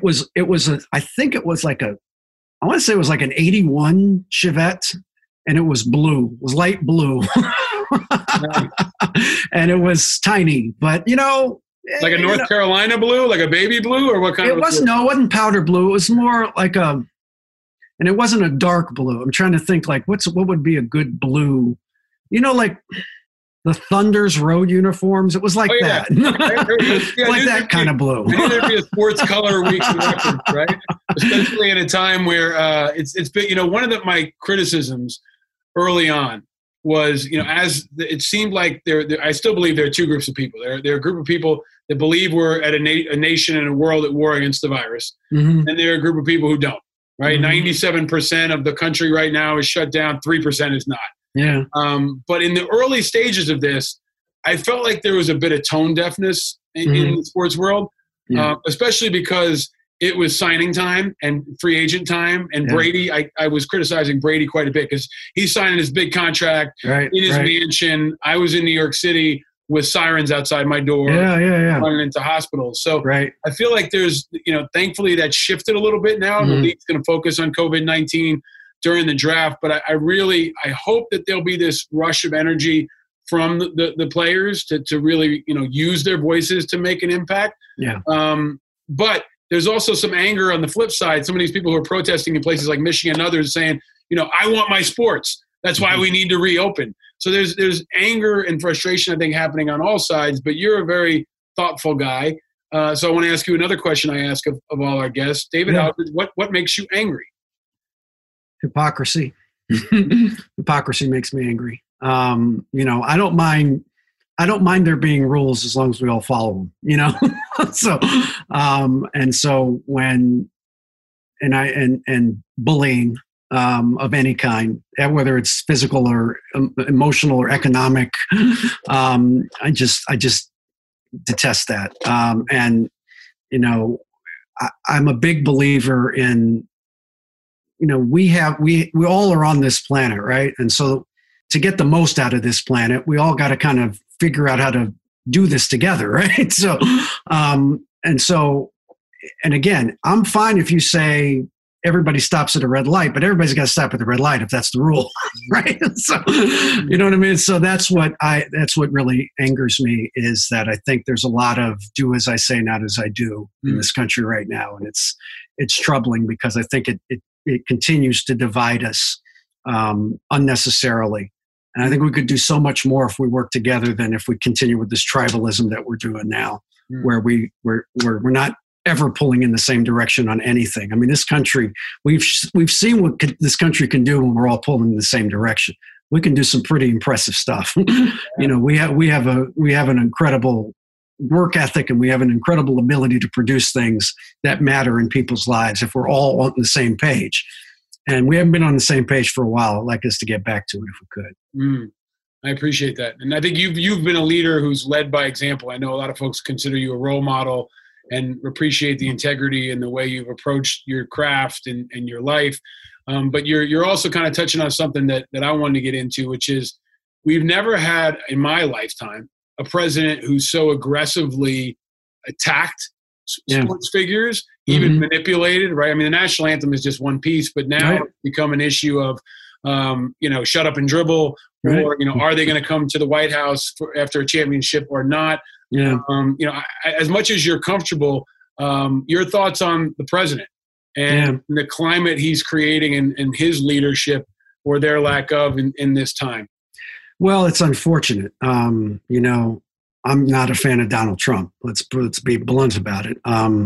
I don't think he is a serious person, and he's in a serious job, unfortunately. And it's and I don't have any I don't have any animosity towards him if he wants to be a rich guy living a rich guy's life. Okay, you're right, you know. But when you involve other people who didn't ask to be involved, that's when I have a problem with it. And so, you know, we can be a great nation or we can be a small petty nation. And I just think we're better than this. I just think we're a better country than this. It doesn't. When I say that, I'm not ignoring the history of this country. I understand.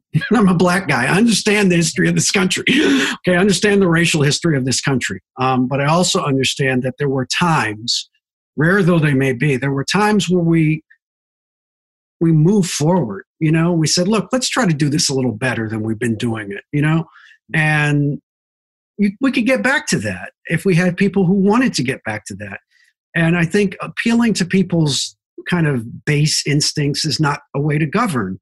You don't govern by, you know, attacking other people. I just don't think that's the way you govern. It doesn't move us forward in any direction. You know, I may have disagreed with George Bush or Ronald Reagan about a great many policies, but at least they had some, you know? So, you know, this is just the presidency by tweet. I mean, that's not how you forget inspiring people. It's just basic leadership. You know, if ever there was a moment where everybody would put their politics aside and say, lead us, you know, we're scared. People are scared. People are dying. Lead us and tell us what to do and we'll do it, you know?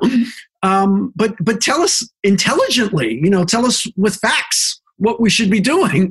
I think people would do that in this particular climate, and to see it be the same kind of, I mean, for a president to say I'm not responsible for anything, what? You know, like what is that? You know, that's a complete abdication of leadership. So I don't know. I'm just, you know, I was hoping for better, but I expected the worst, and we're getting what I expected.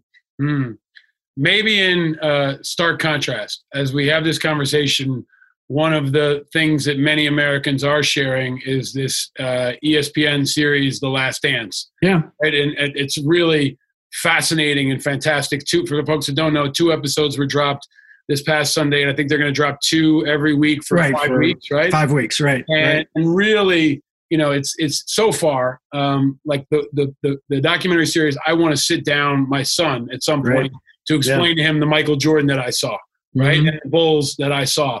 But it's a real insight into Michael Jordan and into that time and into America. That's what makes it so big, right? Yeah. And then there's a cameo by a certain person, in contrast to Trump, of course, President Barack Obama, who is labeled as Chicago resident, right? Former Chicago resident, right? Former Chicago president. Former says Chicago resident is his Chiron, which is genius. Yeah. But this seems like a moment. Right? Like we aren't sharing a whole lot of things. I had Jeffrey Wright on the show. Right. Westworld has become a moment we're all sharing now, right? Right. Food with Tom Colicchio I had on. We're talking about food as membership, but The Last Dance is really good. Yeah, it is. But can you talk a little bit about that and your thoughts on it now? Yeah, no, I mean, I'm just glad that people under, let's say, 35, who probably, even if they remember Jordan, they were kids. They didn't really understand it. Even if they saw him, I think that I'm glad they're getting to see kind of the totality of the guy, and whether you like him or not. You don't have to like him. I understand that. I mean, he can be abrasive and off-putting to a lot of people. But if you want to understand why he was the way he was, I think this show shows it to you. It's just, he's just wired differently than other people. It's just, you know, I've never seen in 30 years a guy as competitive as that guy was. And it permeated every fiber of his being every moment he was awake. And you can decry that, but it's that's who he was. And that's why he was so driven. And that's why he was so maniacal in terms of winning. You know, he wasn't running for, you know, father of the year or, you know, teammate of the year or anything like that. He was trying to win championships. And in that time, Paul, that's what a lot of people did. He was no different than Bird or Magic or Isaiah Thomas. They were all lunatics, you know, and they all were tough on their teammates. They all, you know, did yelled at their teammates when they weren't doing what they thought they should be doing. So you had to be that way back then. Maybe you don't have to be that way now, but back then with the rules, the way they were then, you had to be that way.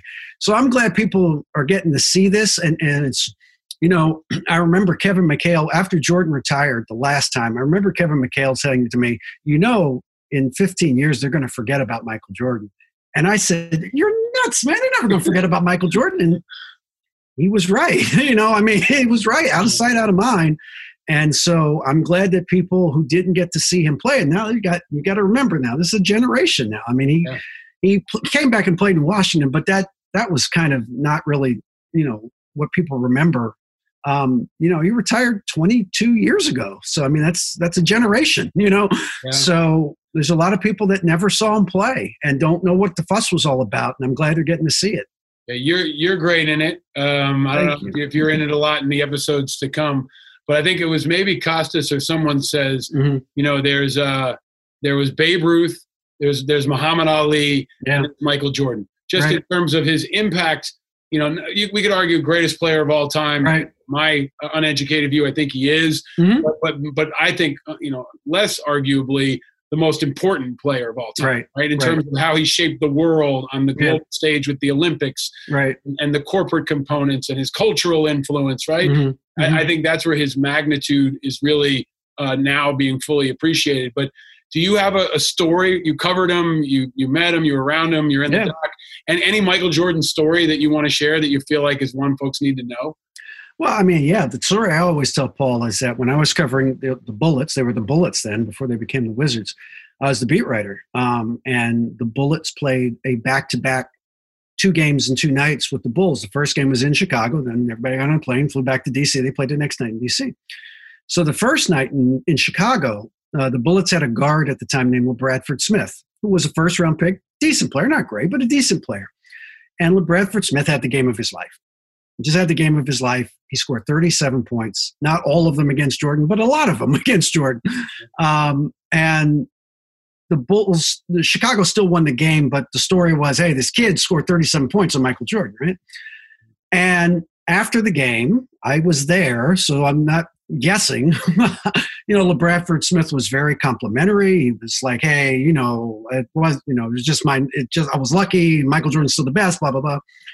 So the next night, they're in Washington, same 2 teams, and Jordan scores 36 points against LeBradford Smith in the first half of the game.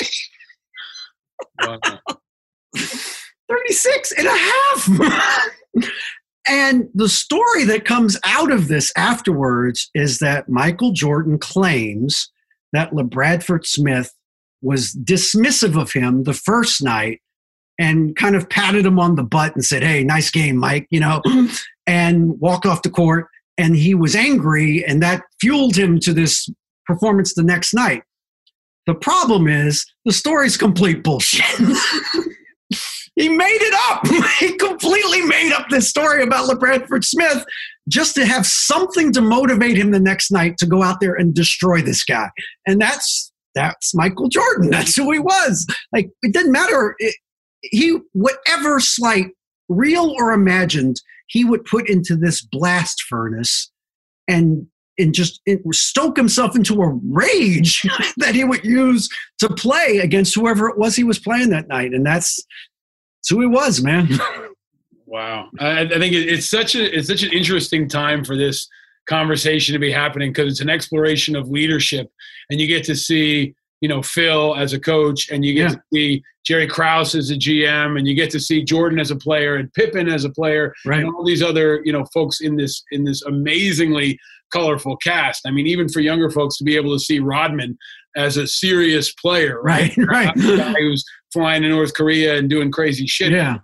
What a 6-7 time, all NBA guy and a defensive, force. But taking another step back, maybe something else that's happening in this time. This week is the 16th anniversary of the death of Pat Tillman. And I've obviously covered veterans issues, national defense, security, war. And I felt like that was really an important time, David, because it was the first time people felt like they lost someone they knew. Because so few people actually had somebody serving in the military. It's less than 0.5%. But when Pat Tillman died, people felt like they knew Pat Tillman. Yeah. Right? Every sports fan knew the story. Even people who weren't sports fans respected this guy. Yeah. And I felt like in some ways it was a tipping point in terms of the public support because they felt a real sense of loss. A talented guy who didn't have to do it was gone. So I'm always very reflective about the Pat Tillman moment, not just a celebration of who he was, but then also finding out that there was a cover-up in the way he was killed. In a very important way, it's kind of a double-edged sword showing and revealing that time in America, how it was, the glory and the tragedy of post 9/11 all at once. But now it's been 16 years, I think. Do you have any thoughts or reflections on Pat Tillman in that time period? Oh, no, there's no question. I mean, Paul, we were, both adults then and remember very vividly how the NFL used Pat Tillman, right? I mean, that's the only way I could put it, is that they used him. They used him in death to kind of promote this agenda that they wanted to put forward. And as you pointed out, subsequently we found out that, Pat Tillman was very much anti-war and certainly anti that war, and it makes you kind of think a certain way about symbolism. And it takes away from the real heroism of that young man, to walk away from a very lucrative career to serve his country because he felt like he needed to do that. And the reasons he felt like he needed to do that were not the reasons we were told, So it was a very abject lesson to me in understanding the power of propaganda and how you have to really be kind of a alert citizen to when you're being manipulated. And I always felt bad for his family because, they were kind of brought into this maelstrom that they weren't asked to. And it always bothers me when you do that to people. They're still grieving. They don't even have a time to grieve properly, And so it always troubled me. After 9/11, I did a piece about a guy that was in the Pentagon that died that day and was a former college football player, a running back. And I can't tell you just how moved and impressed I was with everybody connected with that. From his friends to his widow to the officers that were there with him that day. And it's just, there are a lot of people who sacrifice, as you know, and the sacrifice should be enough, and to ask them to be something else in death is where I really have I really take issue with. And so I certainly remember Pat Tillman's death, and I certainly remember the controversy about it. And, again, even though I was in my 30s then, it was a good lesson for me to learn. Mm-hmm. And the NFL has learned a lot of lessons the hard way, I think, over time in the last couple of years. And anytime folks want to argue that you have to separate politics and sports, you can't. The NFL is the ultimate example. Right. A lot of folks don't know about one of John McCain's last efforts when he was in the Senate was an investigation into how the Department of Defense was paying NFL teams to do these fancy welcome home ceremonies where the soldier would run out into the field. And the NFL, more than anybody else, in my view, has wrapped themselves in the American flag and gotten the power of the American brand at a discount. Right? And that's never been more true than around Pat Tillman. I actually had a meeting with Goodell, I guess it was last year, a year and a half ago, at the crest of the Kaepernick controversy. Right. I was leading IAVA, and they had we had done a survey of veterans to ask them how they felt about this. And the number one takeaway was that they didn't really think it was that important, and they thought that other things were more important. But then they were divided. There were some folks who say, I'm boycotting the NFL. There were others who said, I'm going to support folks in their power to kneel. But I was interested in meeting Goodell and seeing that they didn't really have a plan for Trump. And they've consistently seemed to kind of struggle with the politics in the face of the magnitude of it, right? I told Goodell, I said, you're getting your ass kicked. I said, Trump's kicking the shit out of you, and he has a plan, and you don't. His plan is to just keep knocking you around, and your plan is to just, reel. You're on defense.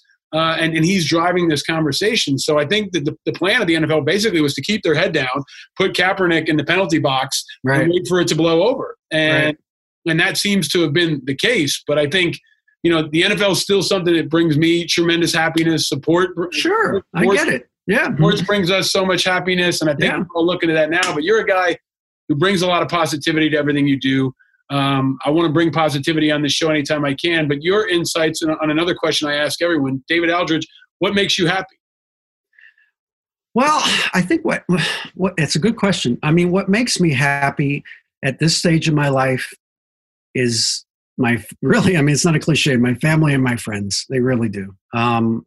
I have, had a great life. I've met a lot of people, and it's been wonderful to kind of live this life that I've led.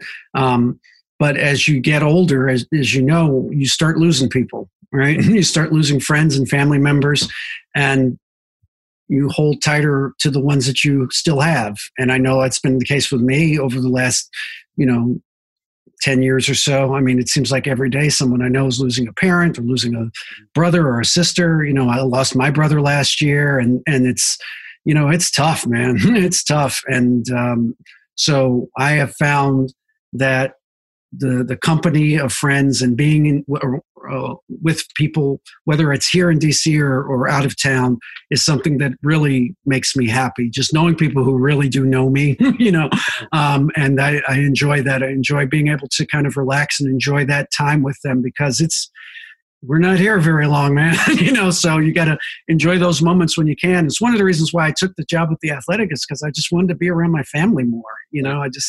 It was time. The boys we have 2 sons, and they're getting up there. They're both teenagers now, and that means they're not going to be here much longer. So I wanted to make sure that I was more present, and so that's what brings me joy right now more than anything.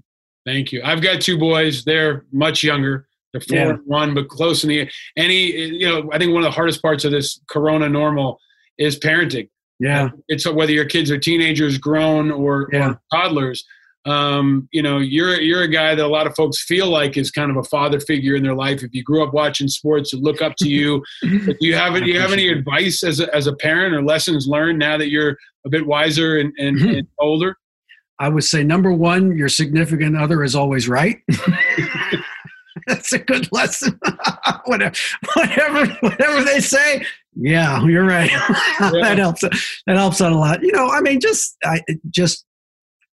Just be you, man. I mean, you're a good guy. You're a good man, and they will see that over the course of their lifetimes. And so, if you're consistent in your values and what you try to teach your children, I think just being present is so important to them. Just them knowing you're there. Whether they say anything to you or not, again, teenage boys are in that kind of grunting stage where they don't really communicate verbally anymore, but that's okay. I think it's them knowing that I'm here more often than I'm not now, I think makes a difference. And so just being present in their lives, whatever it is they're doing, whatever their extracurricular activities are, if you can get to as many of them as you can, man, that goes a long way. Amazing. Well, I am extremely grateful, most of all, for your example. Everybody I have on this show, I talk about a lot, are leaders in different industries and different spaces, but folks that anybody can connect with or understand their journey. And I respect your journey so much and the way you've done it. I went back and read the letter you wrote, or the piece you wrote when you talked about going to The Athletic and talking about being connected to your family. Yeah. I can see anybody who's been around sports, you can tell who the players really respect, and the coaches and the administrators and everybody else, and everybody who talks to you has a reverence for you and a respect for you because of the way you do things and the kind of person you are. So I want to thank you for that. And I want to thank you for your consistent voice. I mean, you're really a fantastic writer. You've taught me to be a better writer, reading you and watching your coverage. So I appreciate that very much. And this is the point of show where we're normally in person do a giving of the gifts. So I'm going to do the virtual giving of the gifts, if you don't mind. So first, we've got some Angry Americans gear that I'll send. Oh, dude. Oh, that's awesome. Okay. Oh, thank you so much. I'll send you blue and red. Since that's great. You can have both. But Made in America by the veterans of Oscar Mike. Oh, we don't have jerseys yet, but we might have to work on it. I'll take the T-shirts. It's fine. Some quarantine men's products for you. There you go. Okay. They also have antibacterial wipes in case you can't shower or you shit groups or something. Or your boys might need a. Yeah.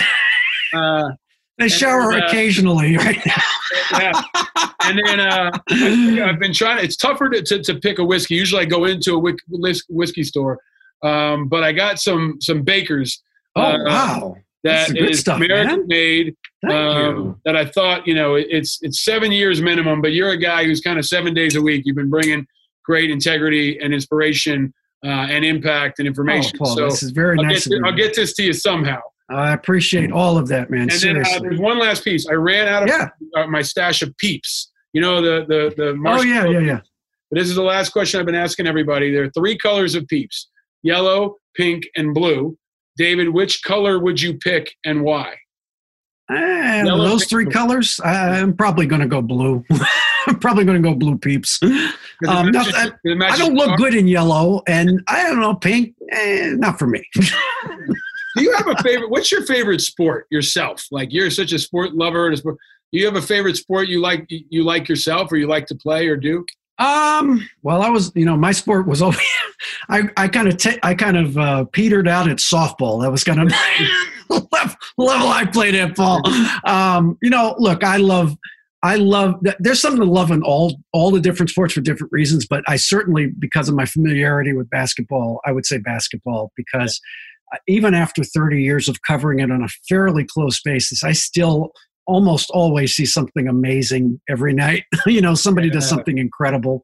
And so it's the individuality within structure that I just find fascinating.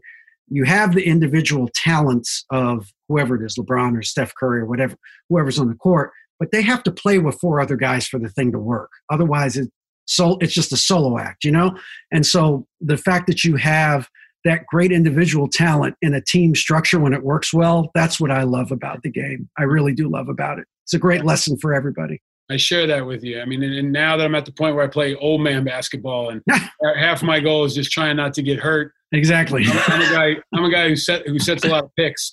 So that's tough. Try not to get hurt and set picks at the same time. No, but it's actually easier to set picks. Yeah, right. Less chance of getting hurt. Yeah. But also, I as I've taught my sons now how to play, it's the improvisation of basketball, the creativity, maybe more than almost any other sport. And you see, the old guys on the court. Now I'm one of the old guys. Yeah. But that creativity is part of what just makes it fun. Yeah. There's a fun to basketball that I don't know if any other sport really has. Well, it's got the scoring. I think people like scoring, and the back and forth, and possessions are quick. So it's a game for the 21st century for sure.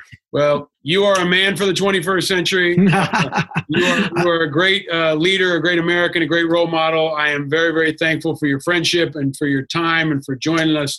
I encourage everybody to read everything you write on The Athletic, to check out your podcast, follow you on Twitter. But my deepest thanks to you, especially during this time, for joining us, David. Paul, it's my pleasure. I really appreciate you asking me to be on. I'm a big fan of yours, man, and the work you're doing. And I always feel inadequate around people that really do work with those men and women that sacrifice so much for the rest of us. And it's such a small percentage, as you know, and they don't have anybody. They have very few people, I should say, advocating for them. And you do that. And I really respect what you do.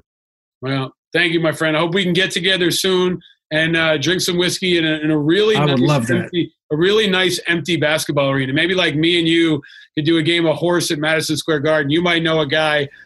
we could hook it up and do it. I might know somebody. That would be fun. All right. David Alger, the great and powerful David Alger, thank you so much for joining us on Angry Americans. Thank you, my friend. Thanks, Paul.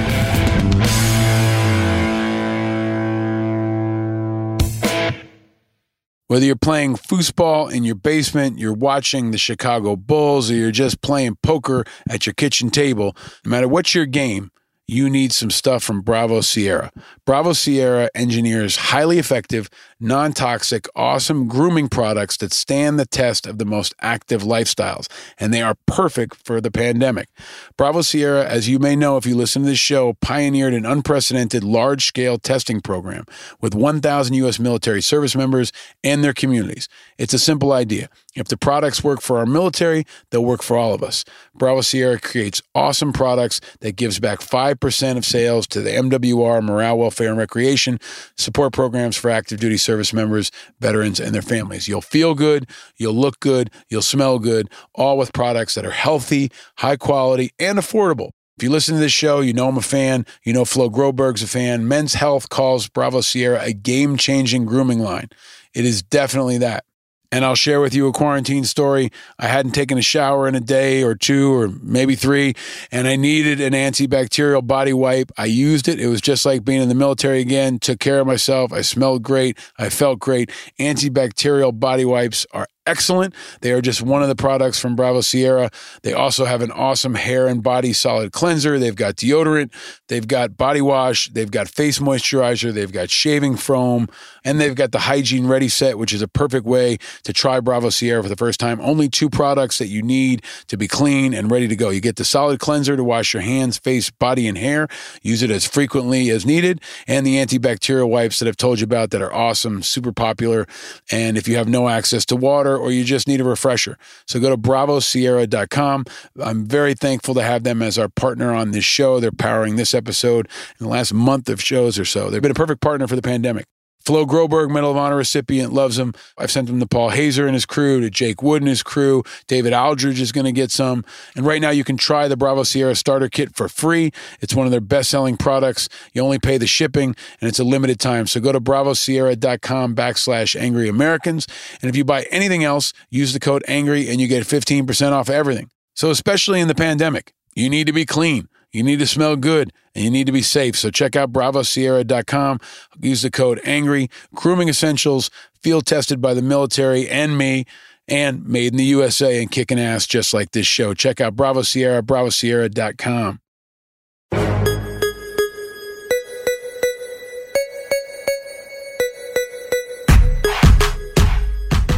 There's plenty of reason to be angry.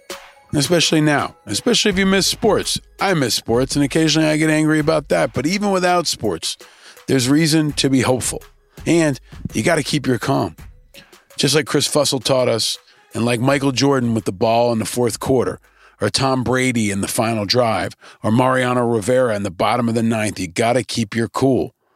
But even more than the virus, even more than the stupid, calm is contagious.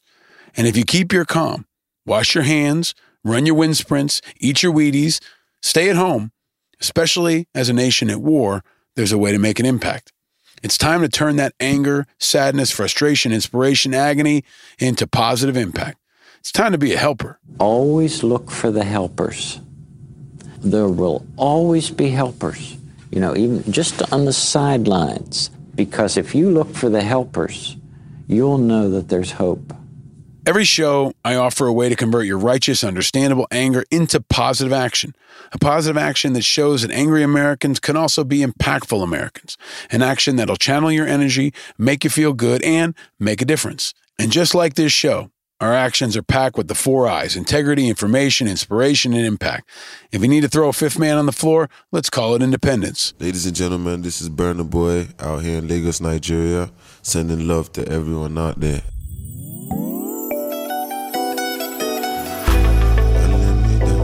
Let me down. Let me down.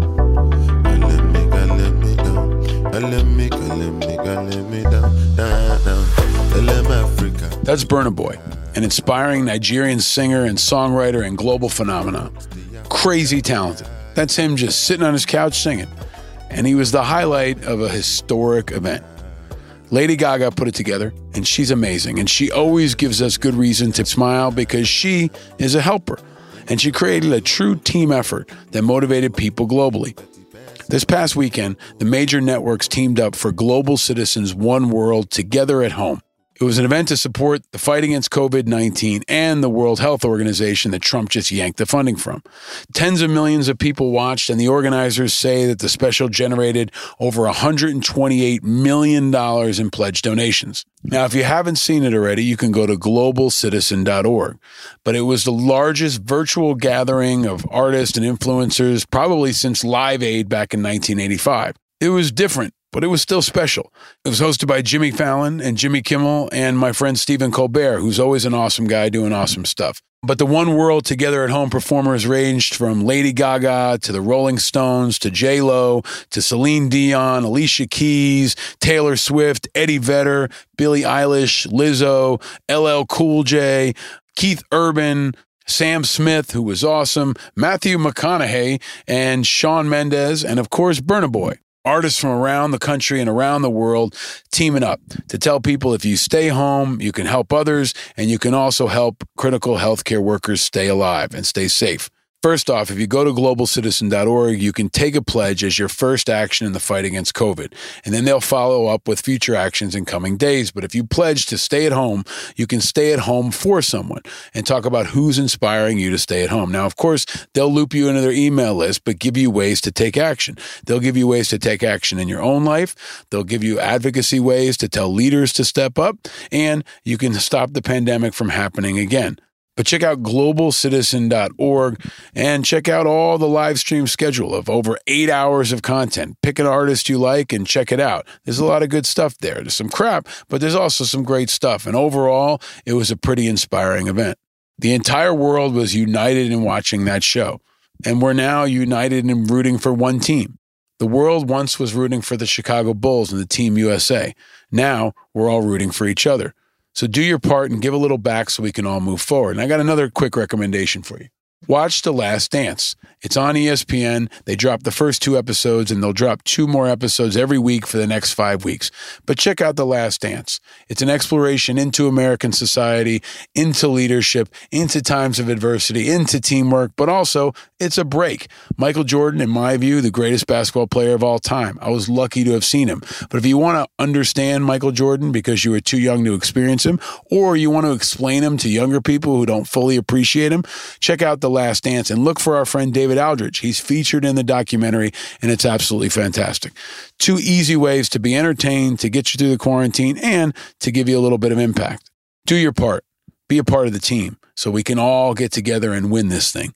But to be on the team, you got to step on the floor. You got to ask for the ball, and you got to take action. Do your part. Be a helper. Help the helpers, and take the shot.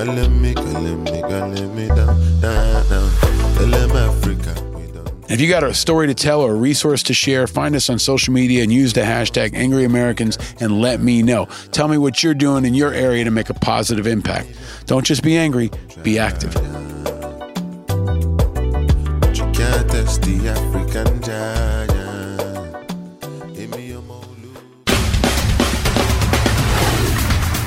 All right, America's truly a team game. Winning anything requires teamwork. So does this show, so does America, and I want to thank a few folks for helping make this happen. But first, I want to tell you about a new way to get involved. This show has been building, it's been growing, and now we are on Patreon. You can support this show and get more deeply involved with me, with our guests, with future events that are mostly online right now, but will be in person down the line. Now, there are 3 levels of membership. First, there's the vigilant. Then there's the very vigilant. Then there's the most vigilant. 3 ways for you to get more deeply involved with me, the show, our guests, and the broader world of Righteous Media.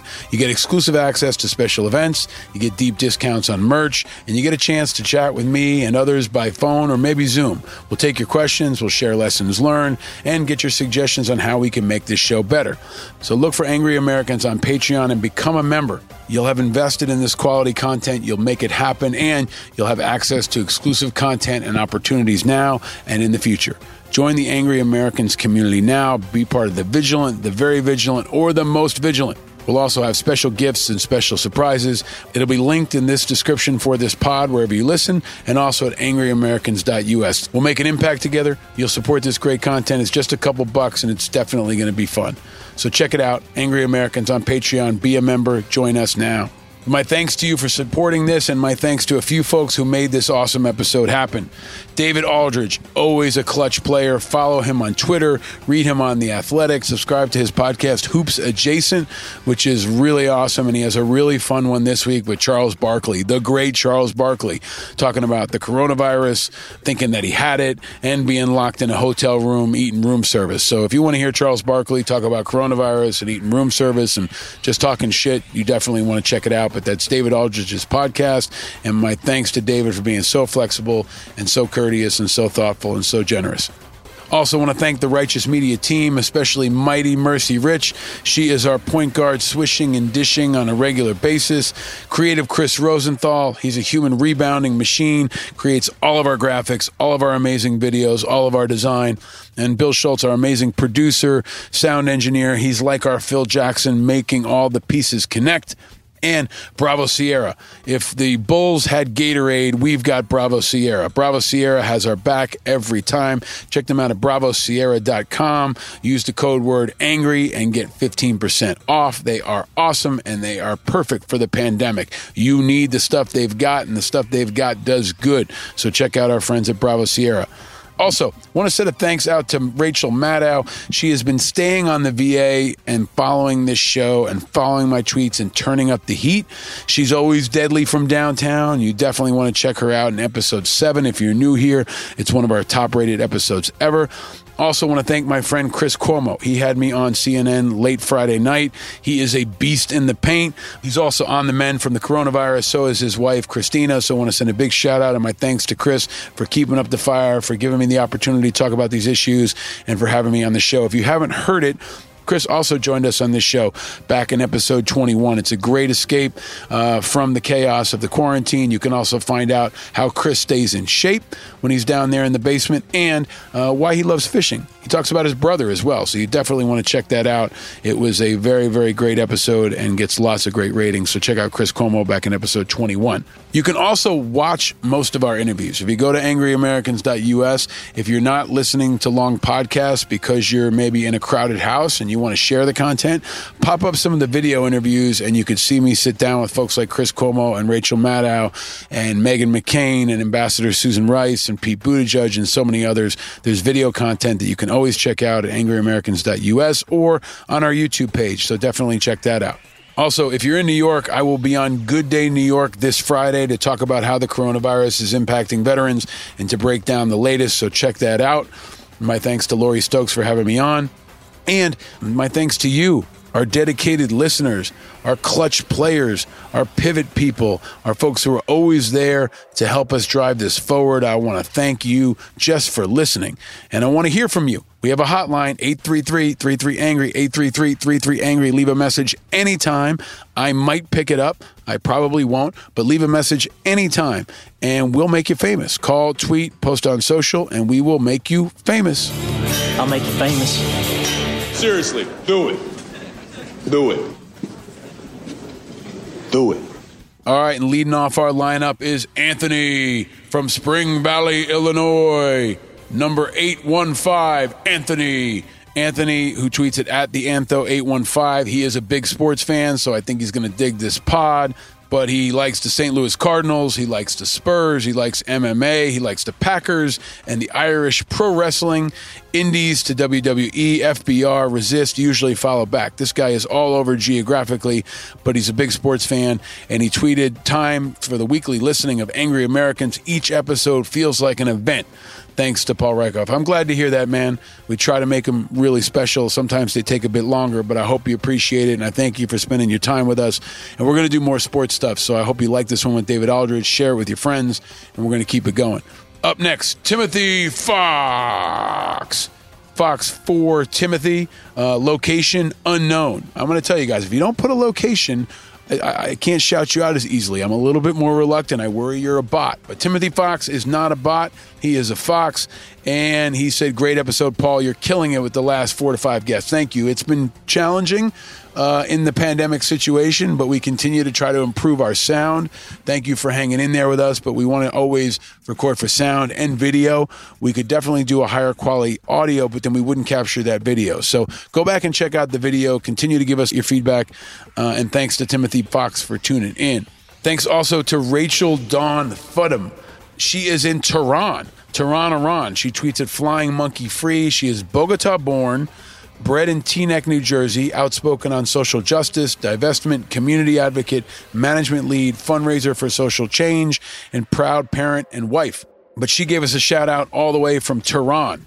And she said she saw a tweet from Stevie Van Zandt, the great member of the E Street Band from Bruce Springsteen, who tweeted at Rachel Maddow, who said she's been doing great shows on The Greatest Generation in our nursing homes. And our friend Rachel retweeted that and commented that she was echoing this. She said, anyone who cares about The Greatest Generation should listen to Angry Americans in addition to paying attention to Maddow. You're absolutely right, Rachel. Maddow and I talk all the time. I've tried to encourage her to focus on the stories that we've been focusing on. She's had me on before, but she's a great journalist. She cares very deeply about this country. I think she's been just doing some killer shows, and she has the intelligence and the tenacity to stay on top of sometimes complex and bureaucratic stories like this VA story. But she gets it. And she's been helping a lot of folks through the pandemic. And so have you, Rachel. So thanks for shouting us out. Next up, Matt Legron, who tweets at CO Gator 06 in Denver, Colorado. Another big sports guy, lifelong Gator fan, long-suffering Dolphins fan, Colorado Avalanche and Cleveland Indian fan, and a proud Air Force retiree. What's with you guys? How do you root for so many teams in so many different cities? Well, respect nonetheless. I appreciate you, Matt. Hope you're holding it down out there in Colorado. And he said, Paul, the Tony Romo of predicting stupid. I love Tony Romo. I love Tony Romo as a broadcaster so much more than I loved him as a player. But I love Matt, and thank you for shouting me out. He added a gift for the Housewives of Orange County, which I do on occasion watch. I am a big fan of Bravo TV. I watch The Housewives. I watch Vanderpump Rules. I watch What Happens Live. And, of course, I watch Top Chef. So my thanks to Tom Colicchio. We did a quick hit of The Dispatch this week with Tom Colicchio. The Dispatch are our quick shows that I'm popping out with breaking news and top leaders we've had in the past. So I did a check-in with Tom Colicchio. Go back and check that out right here where you got this podcast. And thanks finally to Beth, location unknown. But Beth is Blue Eyes 72. Her majors, ice hockey, shopping, books, music, chocolate, DOOL fan, and J&J ship. I don't know what that means, but another big sports fan, so I hope you like this episode with David Eldridge. She said, listening to Angry Americans, Paul Rykoff, and making a big old batch of chili. Hashtag rainy stay-at-home day. Beth, I love chili, and my wife makes killer chili, so I hope the chili was tasty. Maybe we will have some chili at some point in the soon when this is over, but my thanks to you, Beth. So thanks to Anthony, Timothy, Emily, Rachel, Matt, Beth. Appreciate all of you. You're all on fire and breaking backboards. Thank you all, and keep the feedback coming.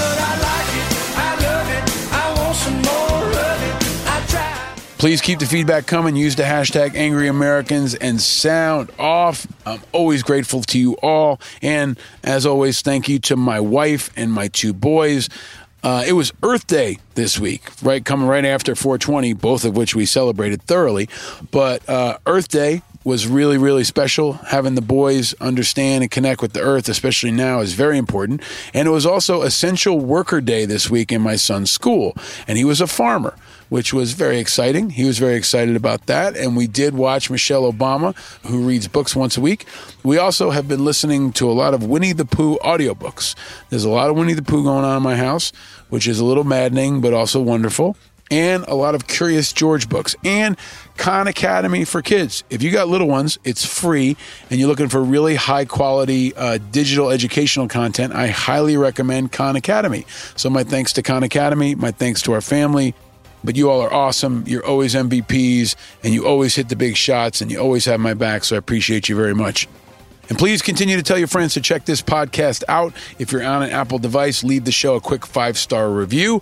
Or if you don't want to leave 5 stars, you can go leave 2 stars over at Tucker Carlson's podcast. But subscribe now, and you will have it hot and fresh and waiting for you every Thursday. They tend to come in the evenings now. Bill and I work very hard on them all day and all week. And look for them Thursday evenings. That's when they'll be dropping, and they'll take you into your weekend with some of the 4 eyes. Also, we did that quick hit with Tom Colicchio. We're going to do more. Look out for that. Also, 420 was this week. So, on this 420, I definitely want to tell you to go back and check out episode 12 with the godfather of the modern drug movement, Ethan Nadelman. If you're new around here and you want to find out how marijuana legalization started, go check out episode 12 with Ethan Nadelman. Puff, puff, pass, pass, enjoy it, and share. Another classic for 420 Day is episode 25 with tattoo master Scott Campbell. He is a brilliant guy, a fantastically successful guy, a very warm guy, and he described how his grandma's pot brownies became the inspiration for his game-changing cannabis brand, Bebo. But check out Scott Campbell, check out Bebo, and check out episode 25. That episode and many others are continuing to do well around the world. We haven't checked in on this in a while, but I want you to know that we are popular like the Dream Team all around the world. It's true. We're actually number 64 right now in the Politics podcast in Mexico. So number 64 in Mexico. And check this out. We are number 7 in Switzerland. Switzerland. I love you, Switzerland. Thank you for the support. Americans are not the only ones that are understandably angry. So tell your peeps worldwide to check us out. If you're not angry, you are not paying attention. And look for Righteous Late Night on my Instagram. And definitely keep the feedback coming on social. We see you, we hear you, we are with you. You can go to angryamericans.us, sign up for that newsletter. And speaking of sports, we will have events that are connected to sports when the coronavirus stuff settles down. We actually had planned to be a sponsor for the FDNY versus NYPD hockey game at Madison Square Garden. That had to get postponed, but when it comes back, we will be doing that and other sports-connected events. So be sure to go to Angry Americans and sign up for our newsletter and follow us and become a member on Patreon. If you're a member there, you will find out about those tickets and other events first. And in the meantime, we will be doing live streams of other things. We will adapt, we will improvise, and we will overcome. So stay tuned, subscribe for free, and share. And we will keep this movement growing. Week by week, we'll continue to lock down titles, just like those great Chicago Bulls teams. It's okay to be angry, especially now, and know you're not alone. We're all a little angry.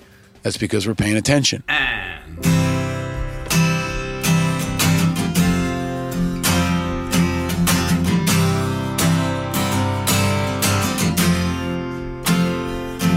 Well, I saw her today at the reception. A glass of wine in her hand. That's Mick Jagger. Mick Jagger and the Rolling Stones from the Together at Home concert. And as I play that, I want you to think about this. Mick Jagger is 76 years old. Keith Richards is 76 years old. Walt Clyde Frazier, the basketball great, is 75 years old. Kareem Abdul-Jabbar is 73 years old. The great Bill Russell is 86 years old. So stay home for them. Don't be the reason that Keith Richards dies. Don't kill Bill Russell, Kareem Abdul-Jabbar, and Walt Clyde Frazier. Don't kill the Rolling Stones.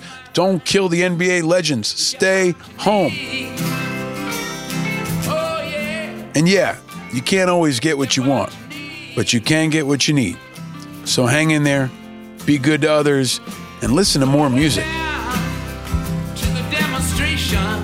I'm your host, Paul Rykoff. Thanks for listening.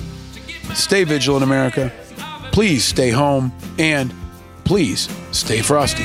Gonna vent our frustration. And if we don't, we're gonna